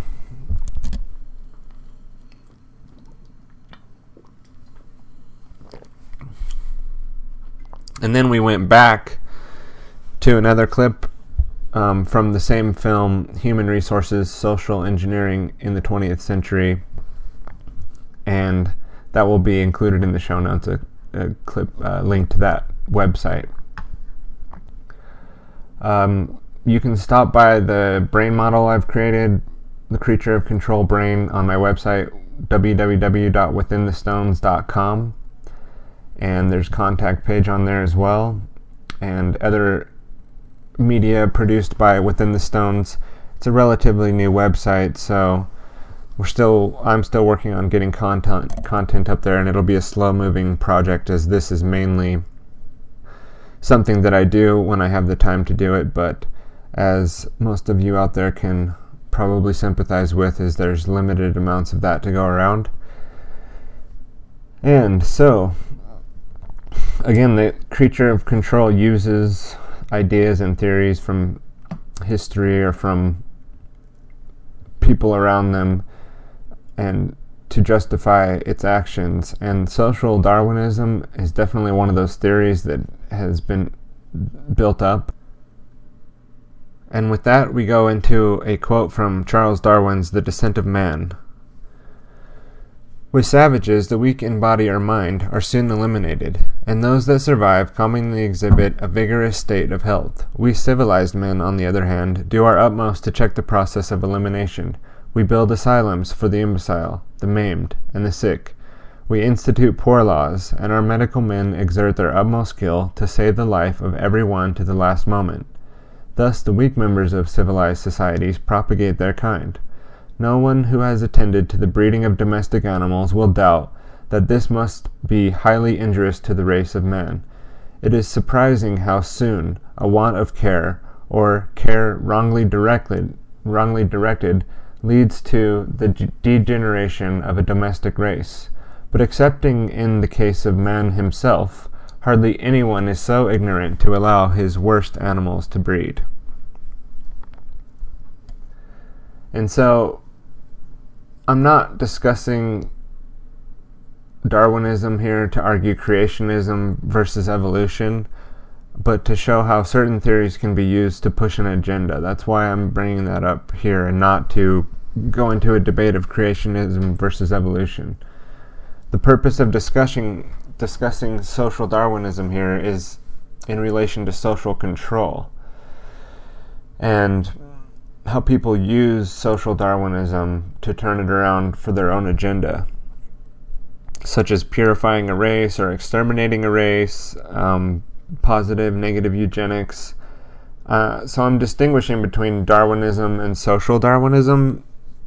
Darwinism being natural selection, survival of the fittest, the theory of evolution, where with social Darwinism we're talking about more being specific to human traits or characteristics of humans, and how people have used that to create theories about a superior race or superior races of men, particularly the Anglo-Saxon British Empire takeover, pushing this philosophy of a superior race of men. And so from a social Darwinist point of view, whole nations or entire races could be considered unfit based on this type of philosophy. So using social Darwinism to justify things like a superior race, could lead to the extermination of other races. And this is fear-based thinking. This is genuine lack, scarcity, fear-based point of view, the fear-based way of looking at the world. So, social Darwinism is used in a completely different way than just, theorizing on how we evolved as humans. Modern religionists or people who read the Bible exoterically, or not reading it and seeing it for the allegory that it is, are taking social Darwinism and using it as an attack on their little box and seeing it as an attack on their faith and arguing against it in that way. But they're really, religionists are missing the point that I'm attempting to bring forth here, is that social Darwinism is being used as a justification for the elite to control the populations of the world, and this is happening to all of us, not just religionists who are taking this argument into their little box of thinking and simply seeing it for the attack on their theories of creationism, which, again, that's not what we're discussing here, creationism versus evolution. I think that, honestly, that would be a completely different topic to discuss rather than what we're talking about with social Darwinism being used with this whole superior race mentality. And so we have men like Herbert Spencer who really radicalized Darwin's theories, and it was actually, as heard in one of those clips in the introduction there, Herbert Spencer who coined the phrase survival of the fittest. So that was not popularized by Darwin, as many people think, but actually by Herbert Spencer. And it was Herbert Spencer who used ideas regarding Darwin's theories as more being based on race and turning it into more of a race issue. And in Spencer's point of view, only one race could make it up the evolutionary spiral, and the rest would be left behind.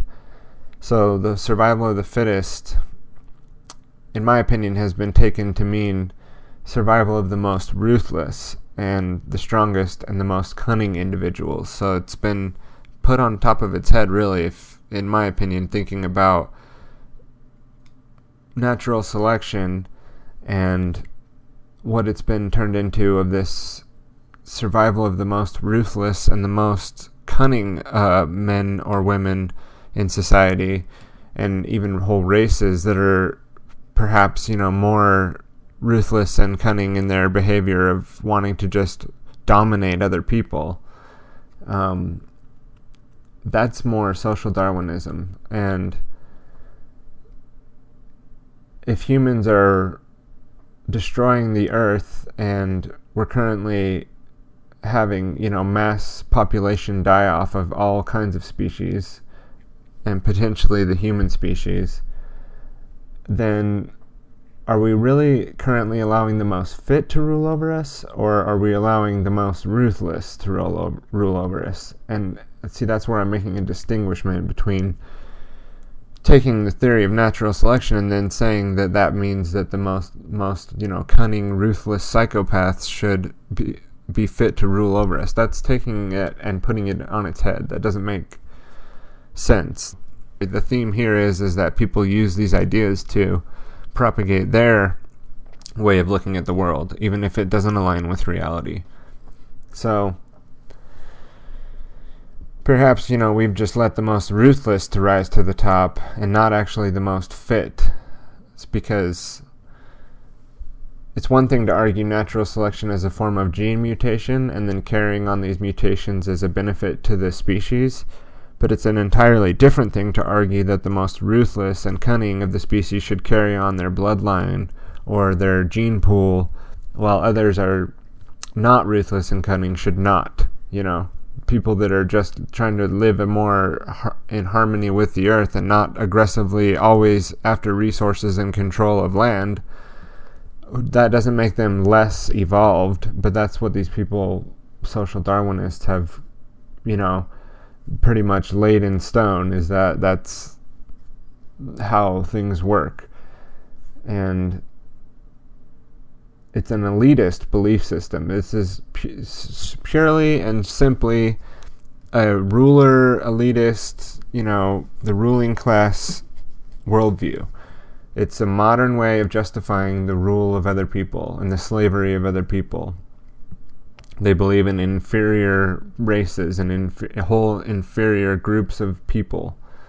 And so the right to rule over them is inherent in these people's mind. It's just the way that nature works. And I would argue against that and say that, it doesn't just mean survival of the fittest as far as muscles and,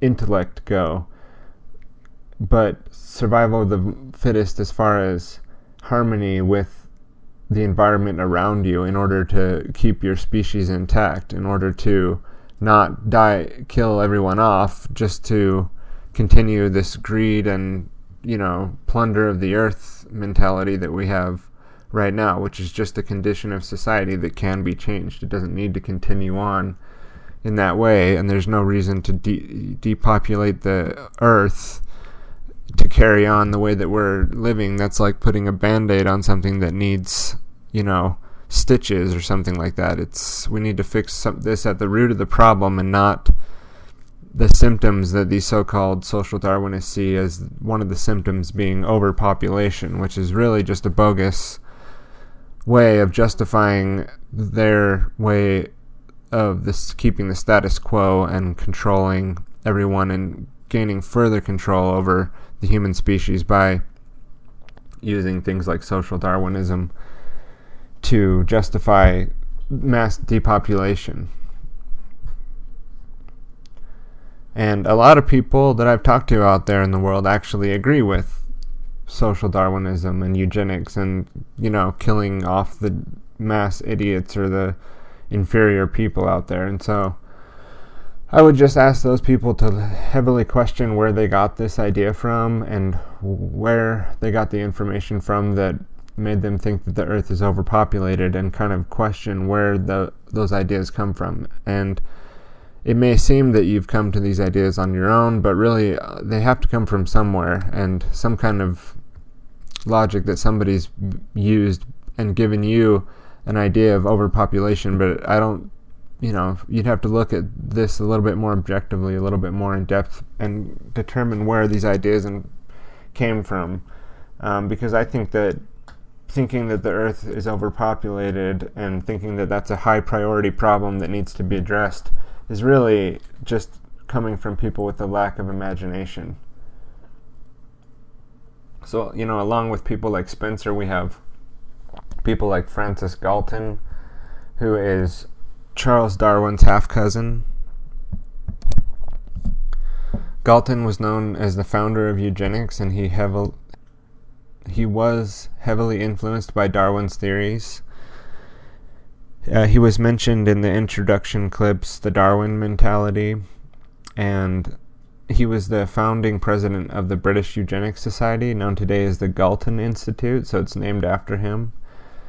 And other prominent members of the Galton Institute are Margaret Sanger. She was the founder of Planned Parenthood. Julian Huxley, should be familiar with that name. Leonard Darwin, who I believe was the nephew of Charles Darwin. Sorry, that's the son of Charles Darwin. And John Maynard Keynes, which should be a familiar name as well. And then several others who would be well known were members of the Galton Institute, which originally was called the British Eugenics Society. Galton's definition of eugenics is the study of the agencies under social control that may improve or impair the racial qualities of future generations, either physically or mentally. So, note, improve or impair the social qualities of future generations. So, by impair, what do you mean by that? And then, that leads me into making the distinction between dysgenics versus eugenics, or positive eugenics versus negative eugenics, which it's all really just eugenics, and the further categorization is just to help distinguish some ideas there, with dysgenics being things that, and this is kind of my take on it, would be more of natural selection happening, but it doesn't benefit the species, and there's actually a gene that takes on a role that really maybe shouldn't be there, and so it's actually hurting the overall growth of the species. That's a form of dysgenics. And eugenics, when we're distinguishing between dysgenics and eugenics, would be things that happen to the genes that actually end up making mutations beneficial to the species, so they would carry on in a beneficial way. But then when we talk about positive and negative eugenics, here we're talking about more of intervention or interference with, by other human beings. In my opinion, this is my take on positive versus negative eugenics, being using forms of manipulating the genes to benefit the species would be positive eugenics, and then doing things in the environment of the individuals to reduce their reproduction or their traits would be negative eugenics.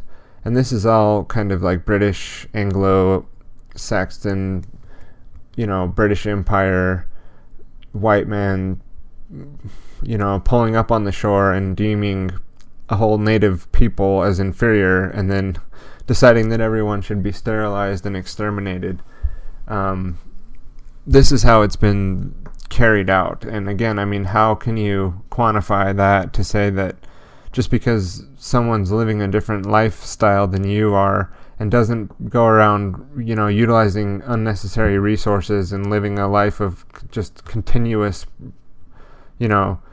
frequent progress that ends up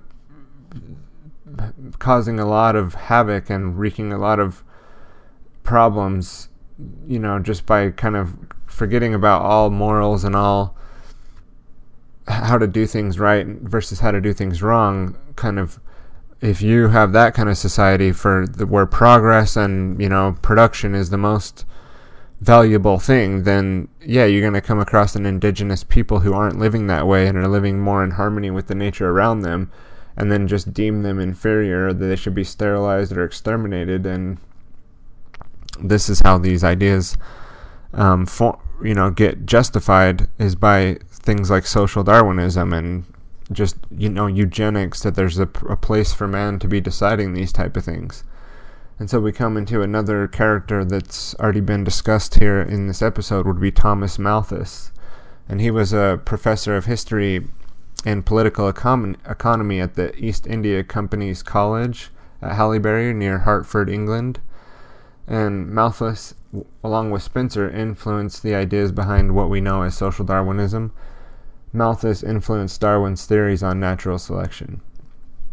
And here we have a quote from Thomas Malthus on an essay of Principle of Population. And here he says, "Instead of recommending cleanliness to the poor, we should encourage contrary habits. In our towns, we should make the streets narrower, crowd more people into the houses, and court the return of the plague. But above all, we should reprobate specific remedies for ravaging diseases, and those benevolent but much mistaken men who have thought that they were doing service to mankind by projecting schemes for total extirpation of particular disorders. If by these and familiar means the annual morality were increased, we might probably even one of us marry at the age of puberty, and yet few be absolutely starved." So that's kind of some of the beginning worldview there that influenced Charles Darwin, that quote from Thomas Malthus and the Principle of Population. And then to lead into the next character that I have here to discuss would be Bertrand Russell. Bertrand Russell was an elitist, third Earl Russell, known as, and was alive from 1872 to 1970.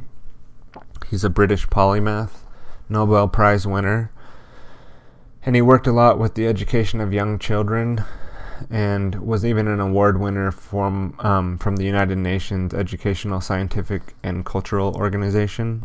He was a eugenicist, highly respected man by the excessively rich, dominant minority groups. He's obsessed with studying human behavior to better utilize human resources, and this led him into publishing an insightful but troublesome realities on human psychology. And we're going to read that here from his book from 1951, The Impact on Science and Society. And this is, again, Bertrand Russell.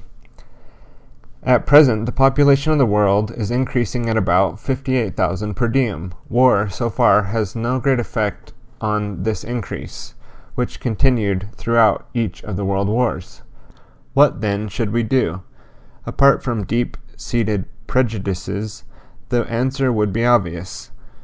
The nations which at present increase rapidly should be encouraged to adopt the methods by which, in the West, the increase of population has been checked. Educational propaganda, with government help, could achieve this result in a generation. There are, however, two powerful forces opposed to such a policy. One is religion, the other is nationalism.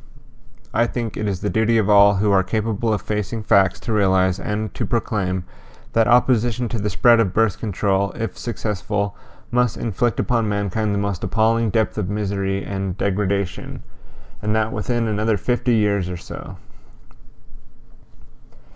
So, taking a break from that reading would be just kind of seeing this narrow-minded worldview of, scarcity and, so concerned about the growth of the population. And in my opinion, just not having the imagination to see what human inventiveness can provide, and where and what we're doing here on this planet and where we're headed. I mean, because, again, I see this as being just a completely narrow way of looking at the world, to think that we need to deploy, mass sterilization and mass birth control as a solution to the issues that we're facing, and not looking at the predatory ruling class and the chaos that they're causing on the planet. Okay, so back to the reading. I do not pretend that birth control is the only way in which population can be kept from increasing. There are others which one must suppose opponents of birth control would prefer. War, as I remarked a moment ago, has hitherto been disappointing in this respect, but perhaps bacteriological war may prove more effective. If a Black Death could be spread throughout the world, once in every generation, survivors could procreate freely without making the world too full. There would be nothing in this to offend the consciousness of the devout or to restrain the ambitions of the nationalists. The state of affairs might be somewhat unpleasant, but what of that? Really, high-minded people are indifferent to happiness, especially other people's. Oh my! So again, we just see this kind of worldview, and if these are where the ideas that are being carried out today are coming from. People reading this type of material, who are still living in this social Darwinian worldview, are operating off of this type of thinking. Okay? And so to continue that quote and finish it, again from the 1951 book, The Impact of Science on Society by Bertrand Russell. There are three ways of securing a society that shall be stable as regards population. The first is that of birth control. The second, that of infanticide, or really destructive wars. And the third, that of generational misery, except for a powerful minority. Of these three, only birth control avoids extreme cruelty and unhappiness for the majority of human beings. Meanwhile, so long as there is not a single world government, there will be a competition for power among the different nations. And as increase of population brings the threat of famine, national power will become more and more obviously the only way of avoiding starvation. There will therefore be blocks in which the hungry nations band together against those that are well fed. That is the explanation of the victory of communism in China. These considerations prove that a scientific world society cannot be stable unless there is a world government. So not only is he a proponent of depopulation by means of negative eugenics and other ways of causing reduction in population, such as war, which he's disappointed that it hasn't been more effective, and infanticide is another thing being promoted. Also thinks that we must have a world government in order to control everyone's lives and make sure that everything's under control. So, of course, as we'll see a pattern here with eugenicists, social Darwinism, and psychopaths, is the theme of one world government, and largely we're already living in that world. It just hasn't been flashed on your mainstream news headlines. So Bertrand Russell was also briefly a member of the Fabian Society, and the Fabian Society was a British socialist organization. It's a think tank organization. It was founded on January 4th of 1884, and this type of think tank organization was created to become politically involved to transforming society and to push Fabian socialism. And the name Fabian Society, it was named after the Roman general Fabius Maximus, or the Delayer. And this general was known for his strategy in gradually wearing down the enemy and not fighting directly. So we have a socialist organization whose strategy is to not take on whoever they're opposing directly, and to be more like Fabius Maximus and going and taking on the supply lines, or attacking, surprise smaller groups and not the full army that you're up against. Tactics such as wearing the enemy down slowly rather than taking them head on. And it's effective, and that's why they named their organization after him.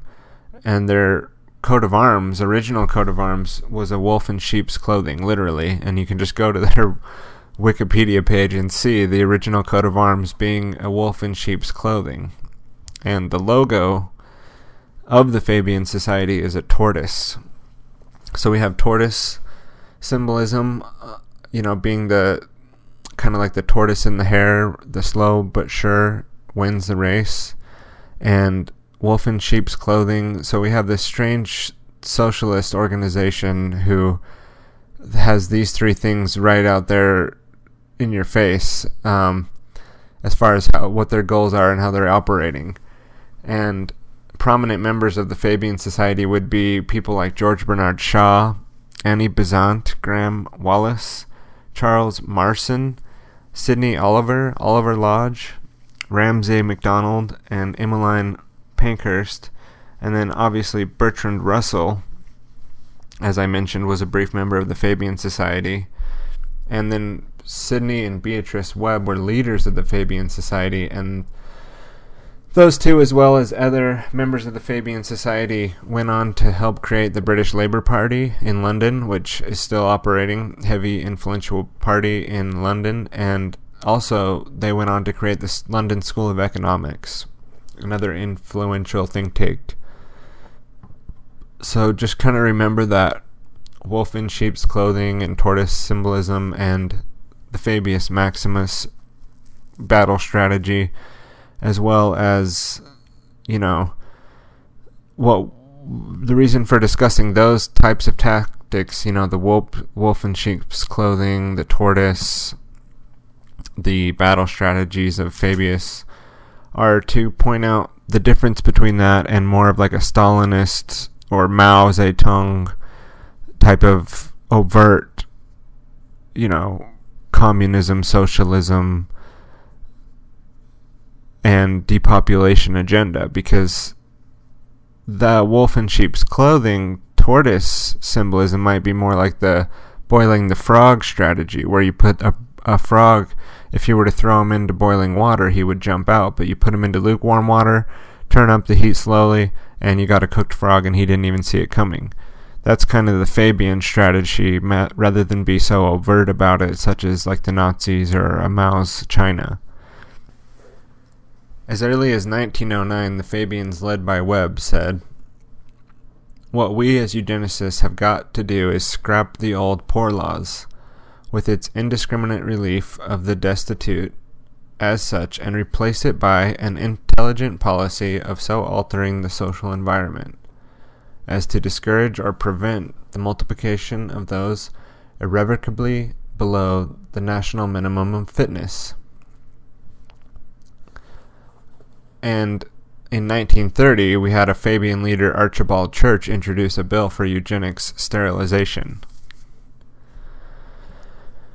So we can see these organizations out there in the open, and then we also have many secret societies. Again, these think tank organizations, governmental organizations, and non-governmental organizations talking about population control, sustainability. We have the Rockefeller Foundation, we have Skull and Bones, we have the United Nations, again the Fabians. And why a wolf in sheep's clothing? What is that all about with the Fabian Society? Are we facing a wolf?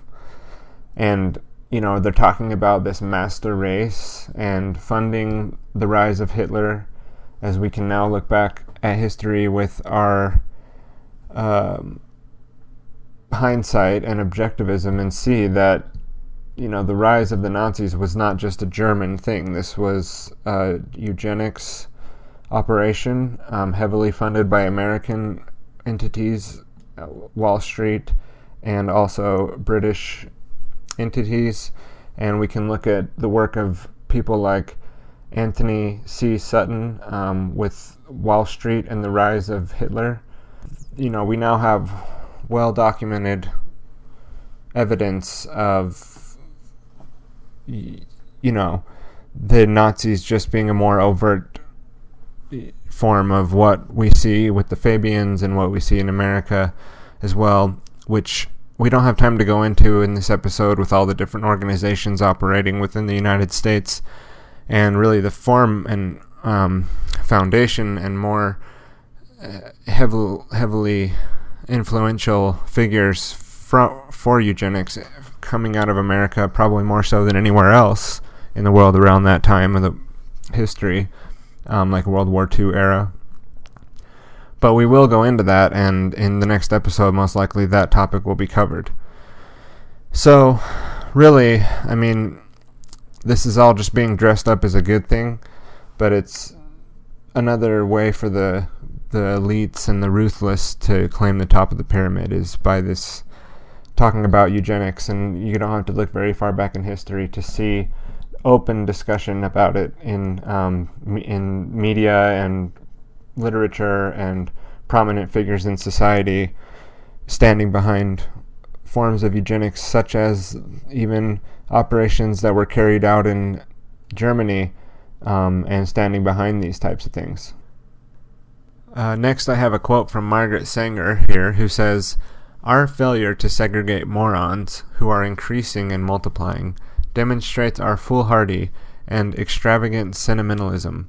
Philanthropists encourage the healthier and more normal sections of the world to shoulder the burden of unthinking and indiscriminate fecundity of others, which brings with it, as I think the reader must agree, the dead weight of human waste. Instead of decreasing and aiming to eliminate the stocks that are most detrimental to the future of the race and this world, it tends to render them to a menacing degree dominant. We are paying for and even submitting to the dictates of an ever-increasing, unceasingly spawning class of human beings who never should have been born at all." Margaret Sanger, from The Pivot of Civilization in 1922. Isn't that just a beautiful worldview there? And as mentioned earlier, one of the more out there, even going so far as to publish their plans and agendas, would be the United Nations when it comes to practicing depopulation and having an agenda to depopulize the world. And from that, we have a quote here from Jacques Cousteau, who says, and he was a consultant to the United Nations and the World Bank, says, "The United Nations goal is to reduce the population selectively by encouraging abortion, forced sterilization, and human reproduction, and regards 2/3 of the human population as excess baggage, with 350,000 people to be eliminated per day," was their stated goal. And also, we have UN Agenda 21 and their sustainable development plans, and pretty terms like population stabilization or population control. And the UN has, like I said, openly published documentation on reducing the population, and through things like Agenda 21 we can start to see some of the effects of that taking place. Sir Julian Huxley from UNESCO, the United Nations Educational, Scientific and Cultural Organization, from its purposes and philosophy, says, "The political unification in some sort of world government will be required, even though any radical eugenic policy will be for many years politically and psychologically impossible. It will be important for UNESCO to see that the eugenic problem is examined with great care, and that the public mind is informed of the issue at stake, so that much of the now which is unthinkable may become thinkable." So his problem that he's discussing there is that they can't more openly practice eugenics. He's not saying that eugenics is a problem. He has an issue with them not being able to more openly practice it. So, leading into more current times, trying to kind of build a ladder from somewhat of a historical view of this up to now, we're going to end this episode with a discussion on John Holdren, and he is the current senior advisor to Obama. He is the assistant to the President of Science and Technology, Director of the White House of Office and Science and Technology Policy. He is the co-chair of the President Council on Advisors and Science and Technology.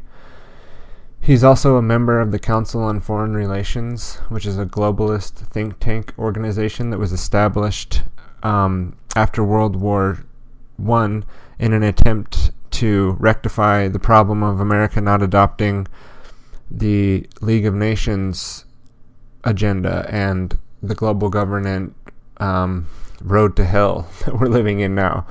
The Council on Foreign Relations was created to try to convince the American people that they would benefit from joining in with an United Nations type organizations, which it eventually did after World War II. And Holdren is a member of the Council on Foreign Relations, which, as we'll see, is an organization who is basically one of the first layers that you get to see in what would be considered a shadow government running the American government. And with its sister organization, the Royal Institute of International Affairs, being operated out of London. And these organizations' agenda for globalism and pushing collectivism onto us. So Holdren is also a member of several other scientism organizations. The scientism, the people who are using scientism to justify their sick, disgusting, psychopathic worldviews. But I am differentiating between scientism and science. Obviously, science is a good thing, but I'm talking about the, unquestioning belief in all that science produces and using science as a religion, hence the scientism, because it's just another ism and it's another worldview trap that can be fallen into. But I'm going to let Webster Tarpley step in here and come in for the win to discuss Holdren. Wester Tarpley is an author, historian, journalist, and lecturer of U.S. foreign and domestic policy.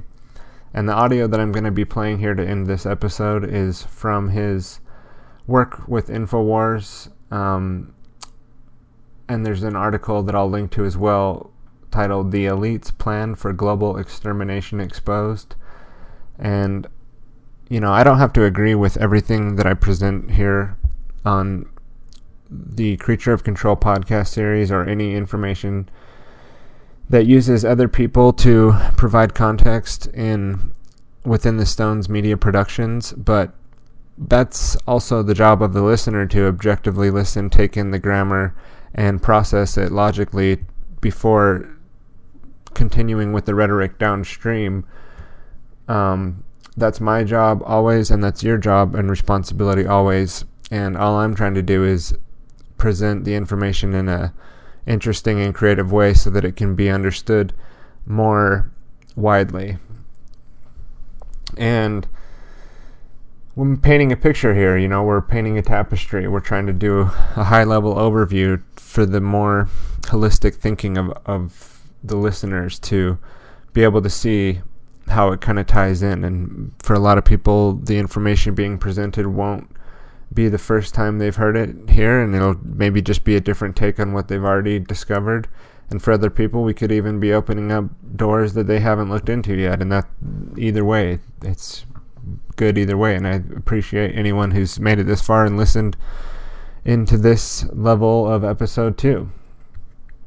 Also heard in this episode from the social engineering documentary, we heard some behaviorism being discussed. We're definitely going to get more into behaviorism as the Creature of Control podcast series goes on, but I felt like some of that audio was a good introduction into behaviorism, and I feel like that ties into social Darwinism because, theorizing and studying human behavior and human evolution is one thing, but, and there, that's neither good or bad, objectively speaking, but when we're talking about using these things to justify actually controlling other people, then that's an entirely different thing.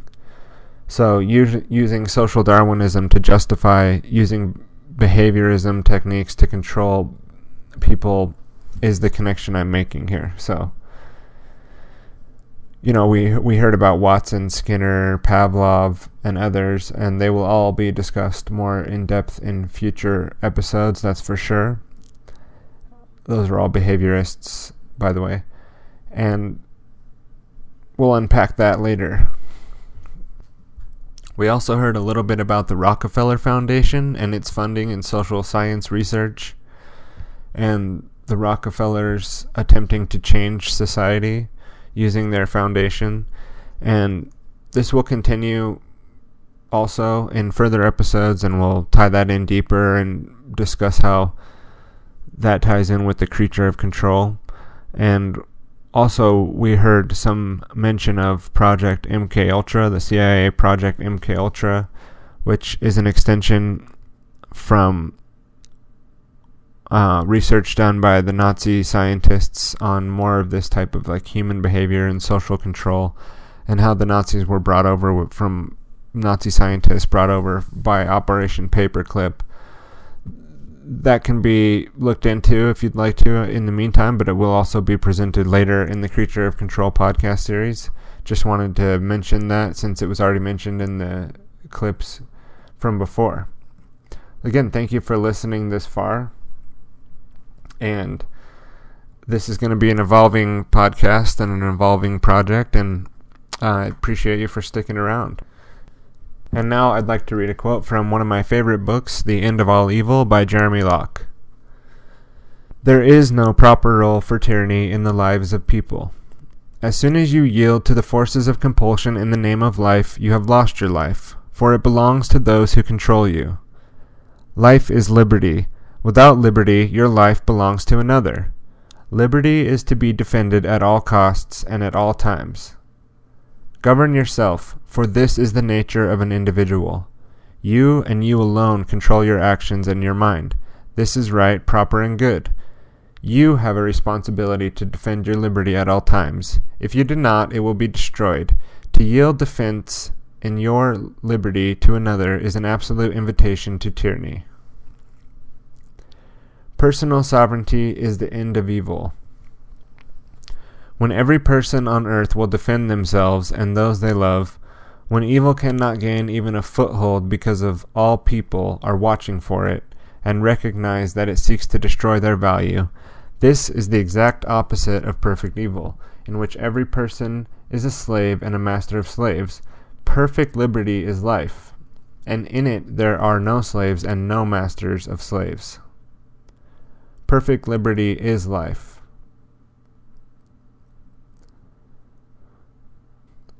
Again, thank you for listening to episode 2 of the Creature of Control podcast series, and now I'll leave you off with this discussion by Webster Tarpley. Thank you.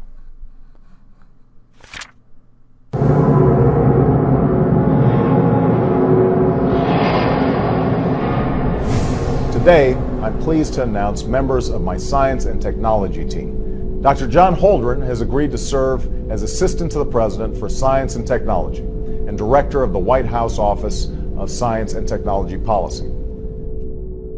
John P. Holdren is the resident science czar of the Obama White House. He's the head of the White House Council on Science and Technology, key advisor operating out of the new Executive Office building in Washington, D.C.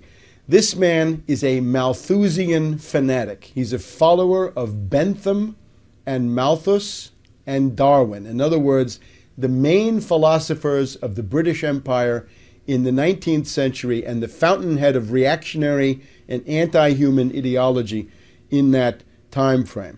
He's a radical environmentalist, an ecological fanatic, a green kook, a wacko, except that it's also very sinister because the implications of his belief structure and his world outlook are genocide.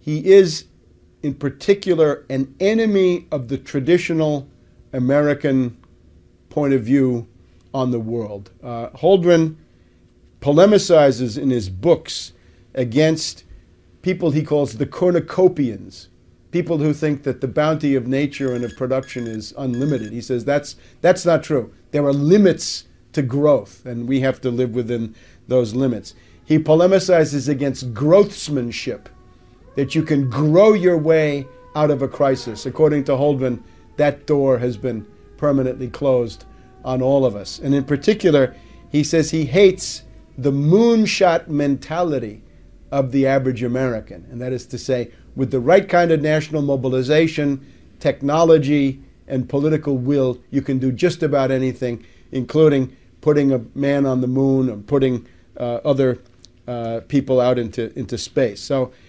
Holdren is anti-American in this deep way. He is a pessimist culturally and historically. He calls himself a neo-Malthusianism. Now, the heart of his outlook is what he calls, he says that population is the root of all human problems. In other words, people pollute.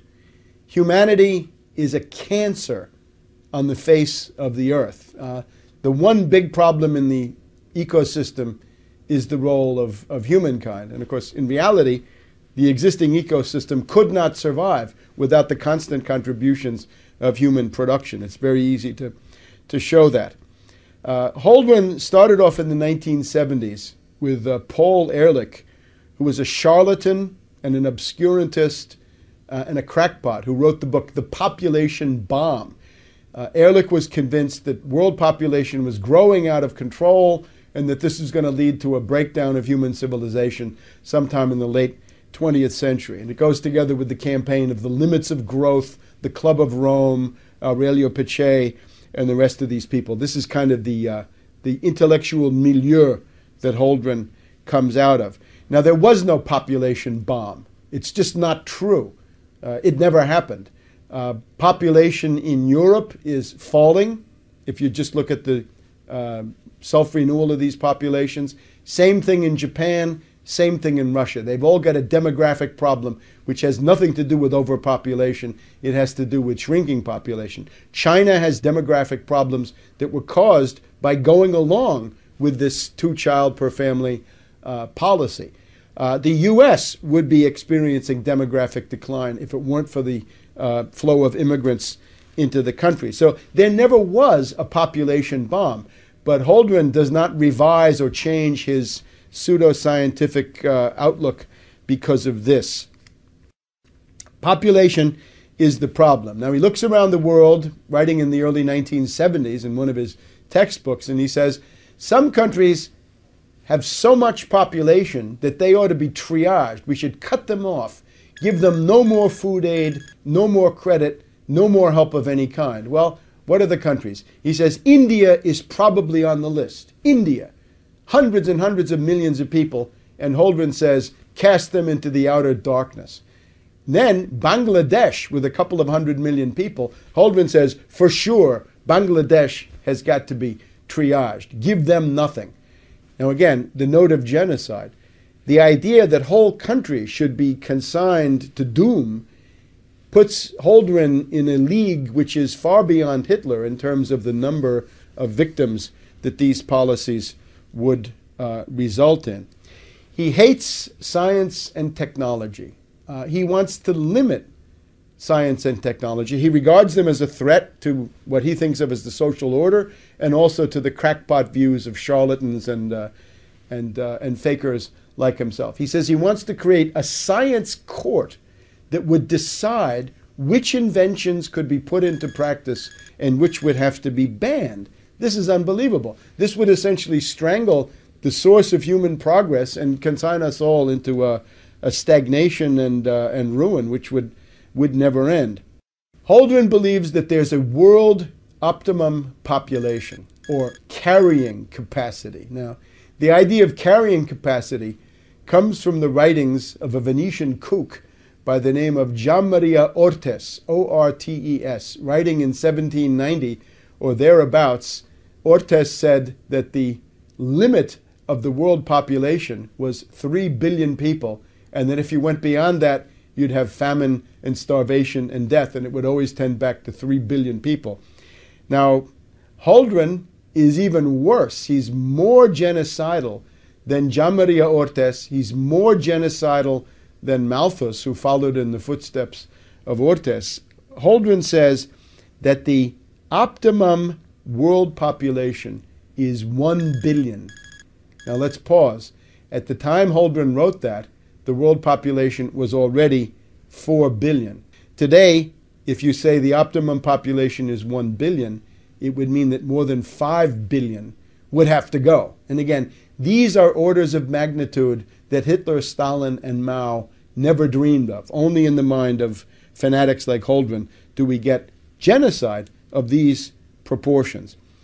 Holdren says that the big task of policy, and here the third world and developing countries should take note, he says the main political problem facing the world is not world economic development, but stopping world economic development. He's very worried that countries like China and India and others, Latin America, South Asia, Sub-Saharan Africa, that they're going to try to imitate the development of the US, Europe, and Japan. And Holdren says that would be catastrophic. What we need is to stop third world development. We've got to convince the third world not to do that, and we've got to institute de-development worldwide. In other words, turn back the clock of history, roll back progress, and go back to what amounts to pre-industrial civilization. Well, pre-industrial civilization is a lifespan of 30 to 35 years, nasty, brutish, and short, as Hobbes put it. So that's what Holdren wants for you and your family. In order to enforce this, he talks about a supranational monstrosity that he calls a planetary regime. This means a world empire, a supranational, one-world government that would attempt to control all details of human life. Would start with what he calls the global commons.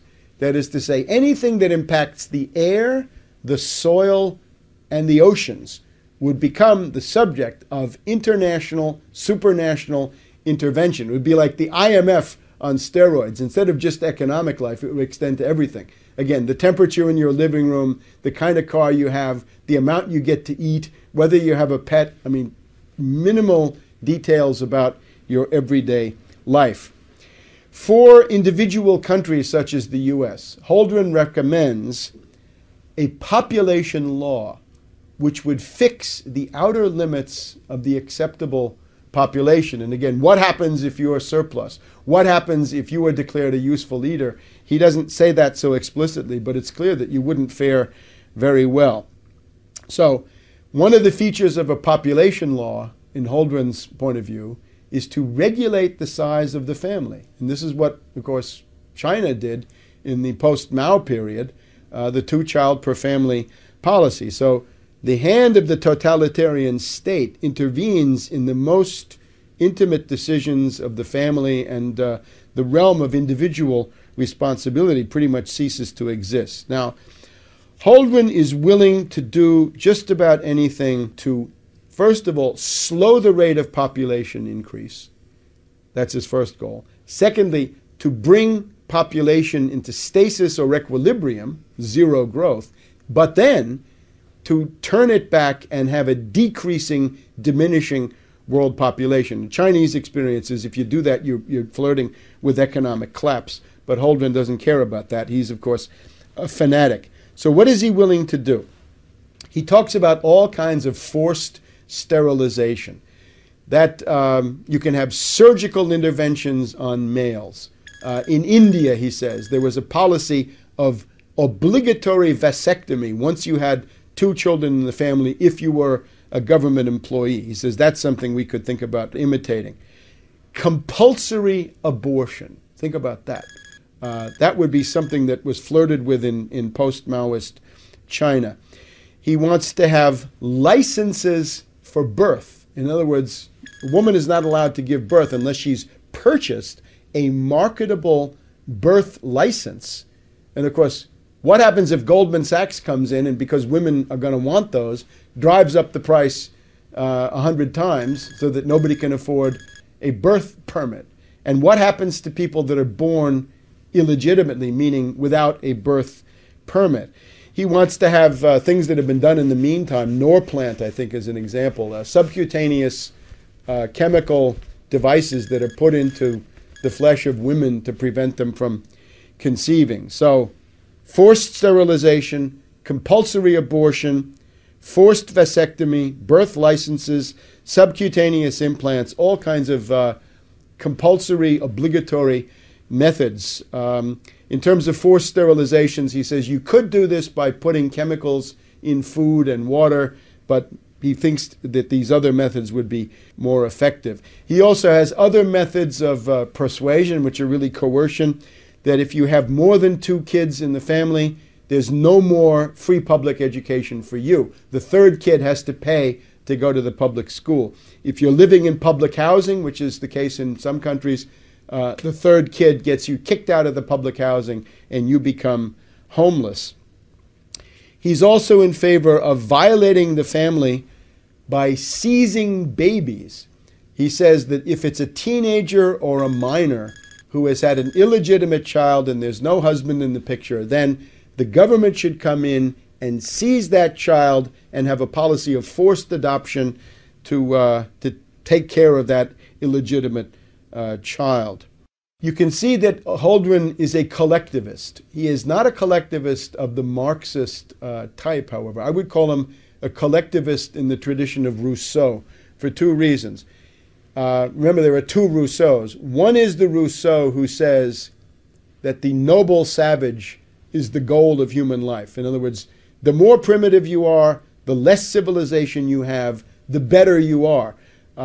Just if you think about that, Rousseau on that basis is one of the most influential philosophers of the current time, because it basically says primitive societies are better than corrupt modern society, so we should go back to nature and go back to the ways of these underdeveloped peoples. But then there's the other side of Rousseau, which is the collective will. The late Rousseau writes about the collective will, and that the individual counts nothing compared to the collective will. This is essentially the philosophy of the reign of terror in the French Revolution. And that's pretty much where Holdren is. So I would call him a Rousseauvian fanatic in addition to being a Malthusian and a Darwinist and a Benthamite. And he wants to have the noble savage, roll back civilization, go back to pre-industrial civilization, or call it civilization if you want to, and at the same time he wants to impose the collective will. He even writes about infanticide. He says that infanticide is found in many primitive peoples, and he says, well, what that means is that these societies thought that the survival of the group and the collectivity was more important than the individual, so they didn't hesitate to kill babies, which implies Holdren's idea of civilization. It's a form of barbarity. Again, in Holdren's world, there are two main evils. One is overpopulation, the other is industrial pollution. In the world we live in, the main problem is poverty, ignorance, disease, backwardness, illiteracy, and the rest. The main problem of today's world is a massive underproduction of most of the worldly goods that humans need: food, clothing, shelter, transportation, jobs, housing, healthcare, all the rest. All of that is lacking. 1 billion people in the world we live in are on the verge of starvation because of the world food market situation and the fact that we have almost no food stocks left anywhere in the world. You've also got about 2 to 3 billion people right now who are living under €1 per day, under about $1.50 or $2. So Holdren looks at that world and says the reason for poverty is overpopulation. I would say no. The reason for poverty is underproduction of all the main things. Question for Holdren: if you have a bunch of people and you want to give them all a hat, and there are not enough hats to go around, what do? I say, manufacture more hats. Holdren says, start cutting off heads. That's Holdren. In being a follower of Bentham and Malthus and Darwin, in this administration of fanatics, Holdren is joined by others. Let's look at Cass Sunstein, who is the regulations czar. Sunstein is the pioneer of what is called behaviorist economics. He wants to nudge you or convince you to do certain things. The problem is the nudge is not a friendly nudge. The nudge is going to become a cattle prod, and then it's become a bayonet, and then it's become a machine gun, and God knows what else. That's Cass Sunstein. He's a former law professor from the University of Chicago. Now, he quotes Bentham all the time. Sunstein is a guy who says that animals should have legal rights, including the right to be represented by lawyers in a court. Now, Sunstein, by most people's standards, would be quite extreme. But in the Obama administration, Sunstein is a moderate. Sunstein wants to give legal rights to animals. Holdren wants to give legal rights to trees so that they could be represented by lawyers and they could block development projects because you need more trees. Well, again, I'm all for trees. You want more trees, plant them. During the New Deal, we had something called the Shelter Belt that planted a couple of 100 million trees across the midsection of the United States as an attempt to make the climate better. It was an attempt to deal with the Oklahoma Dust Bowl of the 1930s. The way you do that is to plant trees. Trees are fine, but again, with Holdren, we're going to have trees represented by lawyers stopping human needs from being realized.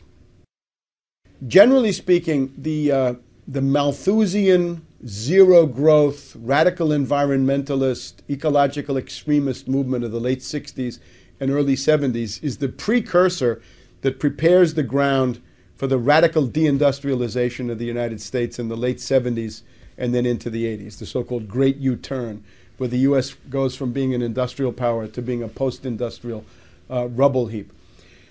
Key moment is 1968 with the foundation of the Club of Rome, Aurelio Pache and Alexander King. Alexander King once admitted that the whole purpose of the ecological movement was to stop the economic development of the third world and make sure that there would be fewer brown and black people in the world, because this was a problem for the Anglo-Saxon master race, the way he looked at it.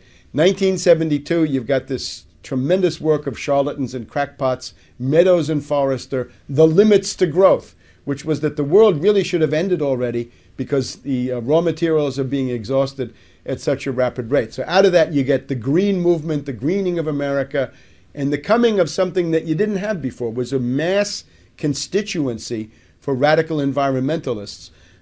In particular, Malthus used to be a dirty word among leftists because he was considered a British imperialist.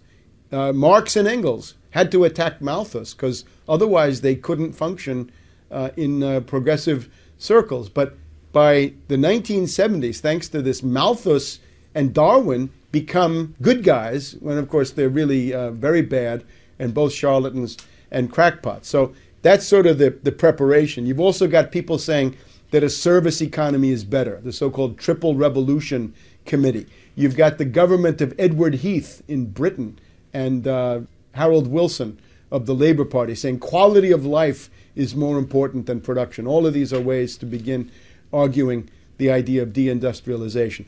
The way you get it, though, big time in the U.S. is Paul Adolph Volcker of the Trilateral Commission, appointed by Jimmy Carter of the Trilateral Commission.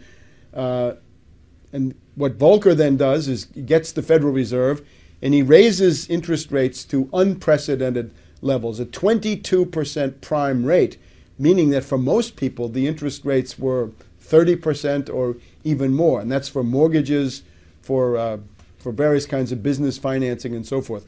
What Volcker was able to do was to essentially destroy the industrial base of the United States. It became impossible to produce with credit costing that much. Some people compared this to Keynes, right? Keynes said, well, let's have inflation as a cure for depression. And Volcker came back with, no, let's have depression as a cure for inflation. And that's pretty much what he did. He pitched the United States into an industrial depression, which has never ended, wiped out large parts of basic industry, steel mills, chemical, rubber, and all the rest. This is where the jobs went. If you remember Obama's bitter Klinger quote, he says, 30 years ago the jobs went away, and now we have these bitter people clinging to God and guns and anti-trade. Well, how did those jobs go away? That was Volcker. The industrial base of the U.S. was gutted and destroyed by Volcker, and with the environmentalists there, this could be greeted as something good. The resistance to this in the Democratic Party was paralyzed because, well, it's a good thing after all. We won't have any more smokestacks. Well, instead of smokestacks, you're going to have a declining standard of living, and this is what goes together with it. Since about 1967, the U.S. standard of living has declined by 2/3, and that includes average hourly earnings.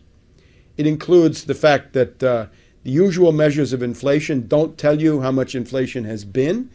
It's much more because you have to include medical care, insurance, and other things that are not really reflected in the market basket.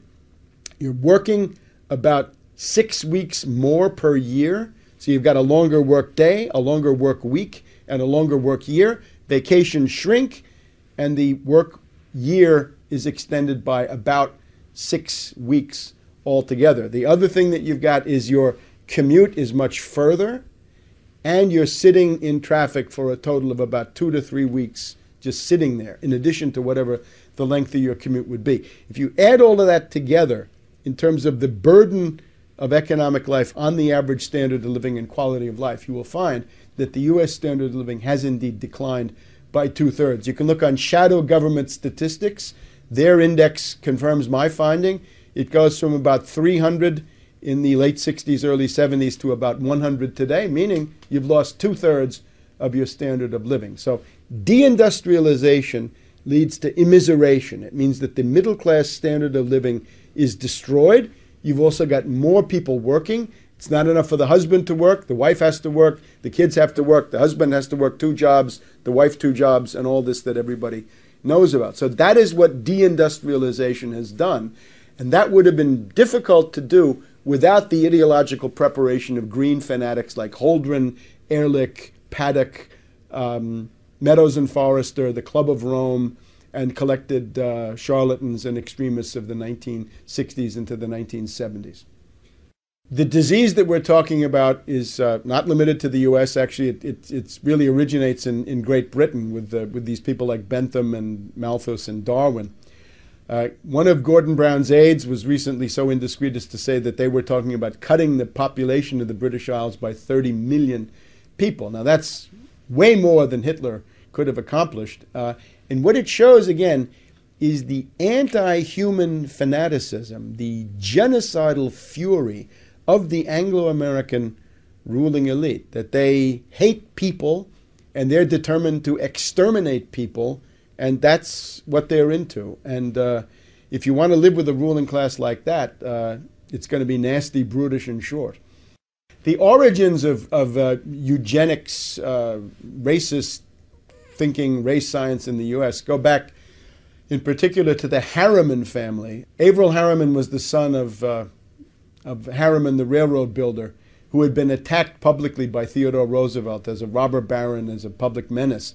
So Harriman, as a parvenu, new money, who had to go to Oxford and talk to old money, he had a tremendous identity crisis and sense of personal insecurity. So what he wanted to do was to create himself a wonderful race pedigree, that he too was part of the Anglo-Saxon master race. So his wife contributed to this famous gathering at the American Museum of Natural History, which was attended by Nazis as well as British and other race scientists, meaning charlatans and proto-genocidalists, who came together with the idea of improving the race. So U.S. states got into the business of sterilizing people, denying marriage licenses.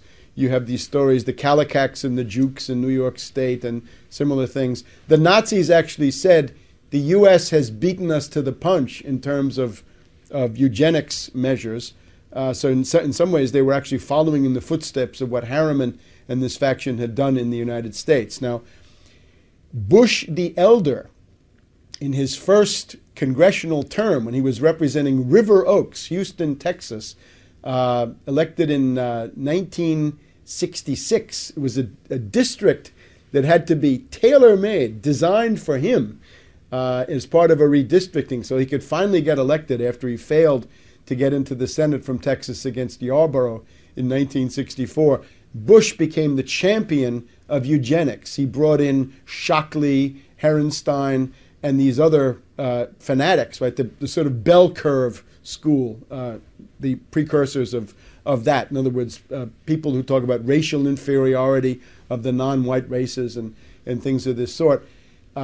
These people were outside the boundaries of respectability because of the backlash against the Nazis. But Bush the Elder did everything he could to make them respectable. He brought them to Congress. He let them lecture groups of members of the House and so forth.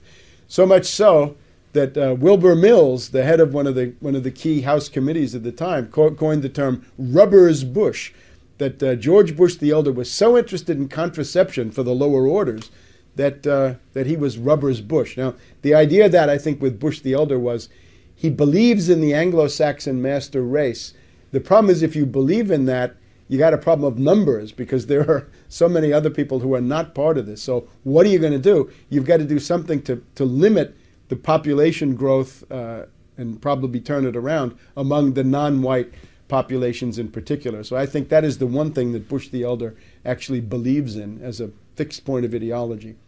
John P. Holdren, the current Obama population czar, John P. Holdren, the White House science czar, is very much in the tradition of this Harriman eugenics movement, which was rubbing elbows with the Nazis in the 20s and 30s. Things like compulsory abortion, compulsory sterilization, taking children away from parents, preventing marriages, marriage licenses that you have to pay for, implants and other things to prevent birth. This is all in the Nazi or quasi-Nazi tradition of the 20s and 30s.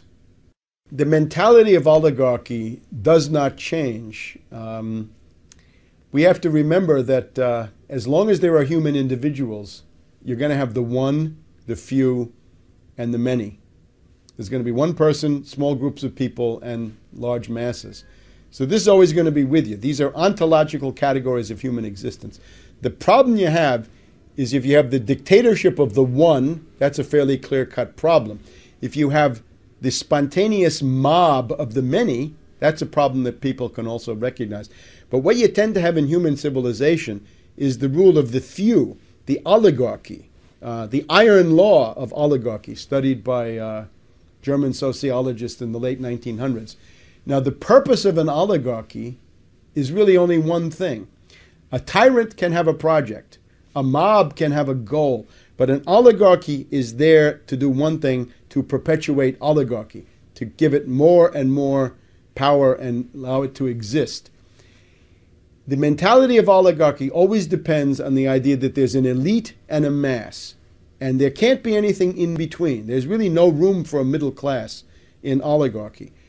So the elite has to justify itself based on what? Why should they rule? Are they smarter? Are they more efficient? Are they better? They're probably none of those things. They're probably inferior in many ways. So they've got to find other ways to justify what is an irrational principle of domination. So oligarchs generally find ways to argue that the mass of people are inferior, that their lives are not worth living, and indeed that they're closer to animals than they are to the elite. So whenever you have an oligarchical elite, they're always going to try to portray the masses as ignorant beasts, inferior, or whatever else it is. And that's what we see. This is very strong in the Anglo-American world. The U.S.-British tradition is not that of a dictator. Stalin, Hitler, this you generally don't find. It's also not so much in the notion of mob rule and demagogy of that sort, although occasionally it is.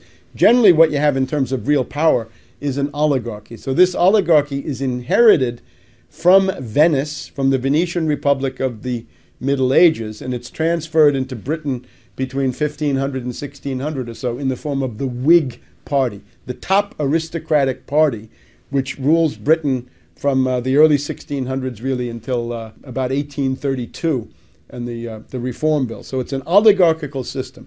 The U.S. and the British are a polycentric oligarchy where you can't say the Bilderberger runs it or the Trilateral or the CFR or Bohemian Grove or whatever it is. All of those are power centers that jostle each other and coexist.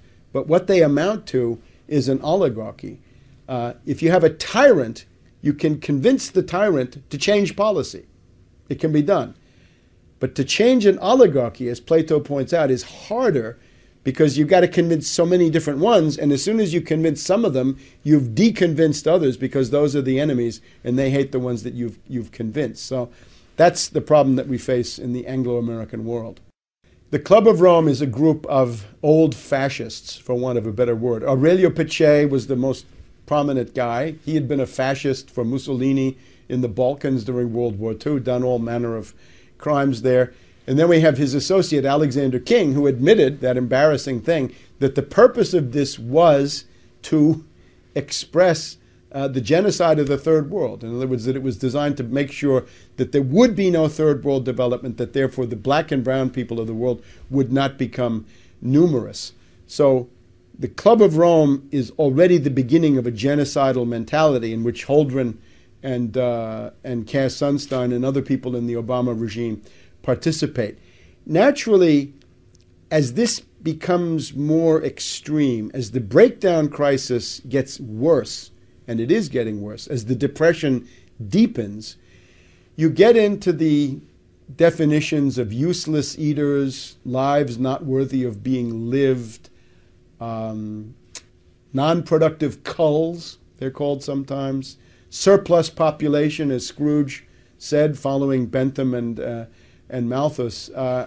And how many are there of such people? As the depression gets worse, it gets to be more and more of the population that are useless eaters and non-productive culls. So the problem that we face is the ideology has deteriorated. The global warming ideology is, at least up to now, the most extreme form because it says that carbon dioxide is a pollutant and that carbon is bad when we ourselves are a carbon-based form of life. So it seems to say that the inevitable results of humanity is pollution, that people pollute, or indeed that people are pollution. It gets back to Ehrlich and Holdren and their idea that humanity is a cancer on the face of the earth. So the ultimate logic of all this is extermination, genocide, the concentration camp, depopulation, and a horror that goes beyond anything seen in the 20th century. That's where Obama is essentially leading. When Holdren is confronted with his published works, the body of work on which his scientific credentials rest, he wants to run away from them and say that he's no longer the environmental extremist that he once was, that his genocidal fury has mellowed with age. But I wouldn't believe that for a minute. It's just that he's become a little bit more sophisticated politically, and he's seen how damaging it is when people throw that stuff at you. It's, of course, a monstrosity that he was allowed to get through that confirmation process in the first place. In terms of genocide, genocide entered the U.S. policy realm in an overt way with this National Security Memorandum 200 by Kissinger in the 1974-75 period, which said that if you have population growth in third world countries, they will compete for the limited natural resources that the U.S. intends to monopolize. I attended the food conference, the World Food Conference of the Food and Agricultural Organization in Rome in December of 1974, which was attended by Kissinger. And I put out some leaflets at this FAO conference in Rome in late 1974. And in response to that, the UN bureaucracy kicked me out of the conference, not for disrupting anything, but simply by pointing out the obvious implications of what was going on. At that same conference, the Soviet delegate made a useful contribution. He said that if you just took the existing off-the-shelf technology and made that available to everybody, you would have no problem with 35 billion people on the earth. The demographic potential is still very, very large, lots and lots of wide open spaces, but they kicked me out. So the Kissinger line was, stop population growth in third world countries, because otherwise they'll compete for natural resources. I guess he's looking into what happens today with Chinese oil consumption and the Chinese in Africa offering their own bids for mining and other products. The other thing to stress is under Carter, and in particular under Secretary of State Edmund Muskie, you had Global 2000 and Global Futures. And that is the real watershed of making genocide, population reduction, euthanasia, population control into the dominant ideology of the U.S. government, the foreign policy establishment, and the State Department. Global 2000 and Global Futures enacted under Muskie are really the turning point, after which U.S. policy in the developing sector is no longer development, but it's rather population control, population reduction with strong genocidal overtones. Holdren writes books about nuclear target selection, nuclear war. He's a strangelove. He's a strangelove under green left cover. However, he recognizes what strangeloves often forget. You can kill more people with economic means than you can with military means. Robert McNamara did his best to escalate Vietnam. Robert McNamara killed more people at the World Bank than he ever did at the Pentagon. The general estimate is, 40,000 people a day, meaning 15, 20 million a year minimum, die as a result of the IMF conditionalities. They die of starvation, malnutrition, and diseases like diarrhea that can be cured for a few pennies. So that's the cost of the IMF-based system is already in the neighborhood of 20 million dead per year. And again, 40,000 per day. And that's an old figure. Now that we have the Depression, it's probably more like 50,000 a day or more, because the effect of the Depression is obviously to increase that figure. This is a book called Ecoscience, Population, Resources, Environment. The authors, Paul R. Ehrlich of Stanford University. This is the charlatan with the population bomb. Ann H. Ehrlich, who is an environmental fanatic in her own right. And John P. Holdren of the University of California, Berkeley, today White House science czar for Obama, published by the W.H. Freeman and Company Publishing House in San Francisco. And the edition I have here is 1977, so we're in the Jimmy Carter era. First edition, 1970, second edition, 1972. And as you can see, this is a hefty tome. This is the best part of 1,000 pages, more than 1,000 pages. If you count the index, we get up to 1,500 pages of raving, insane Malthusian drivel. And he tells you he's a Malthusian, a neo-Malthusian. He loves Darwin. He loves the struggle for existence and the survival of the fittest. And in some ways, he wants to bring that into human society. Now, the heart of the book, I think, for political purposes, has to do with the measures that Holdren proposes to implement as a means of slowing, stopping, and reversing population growth.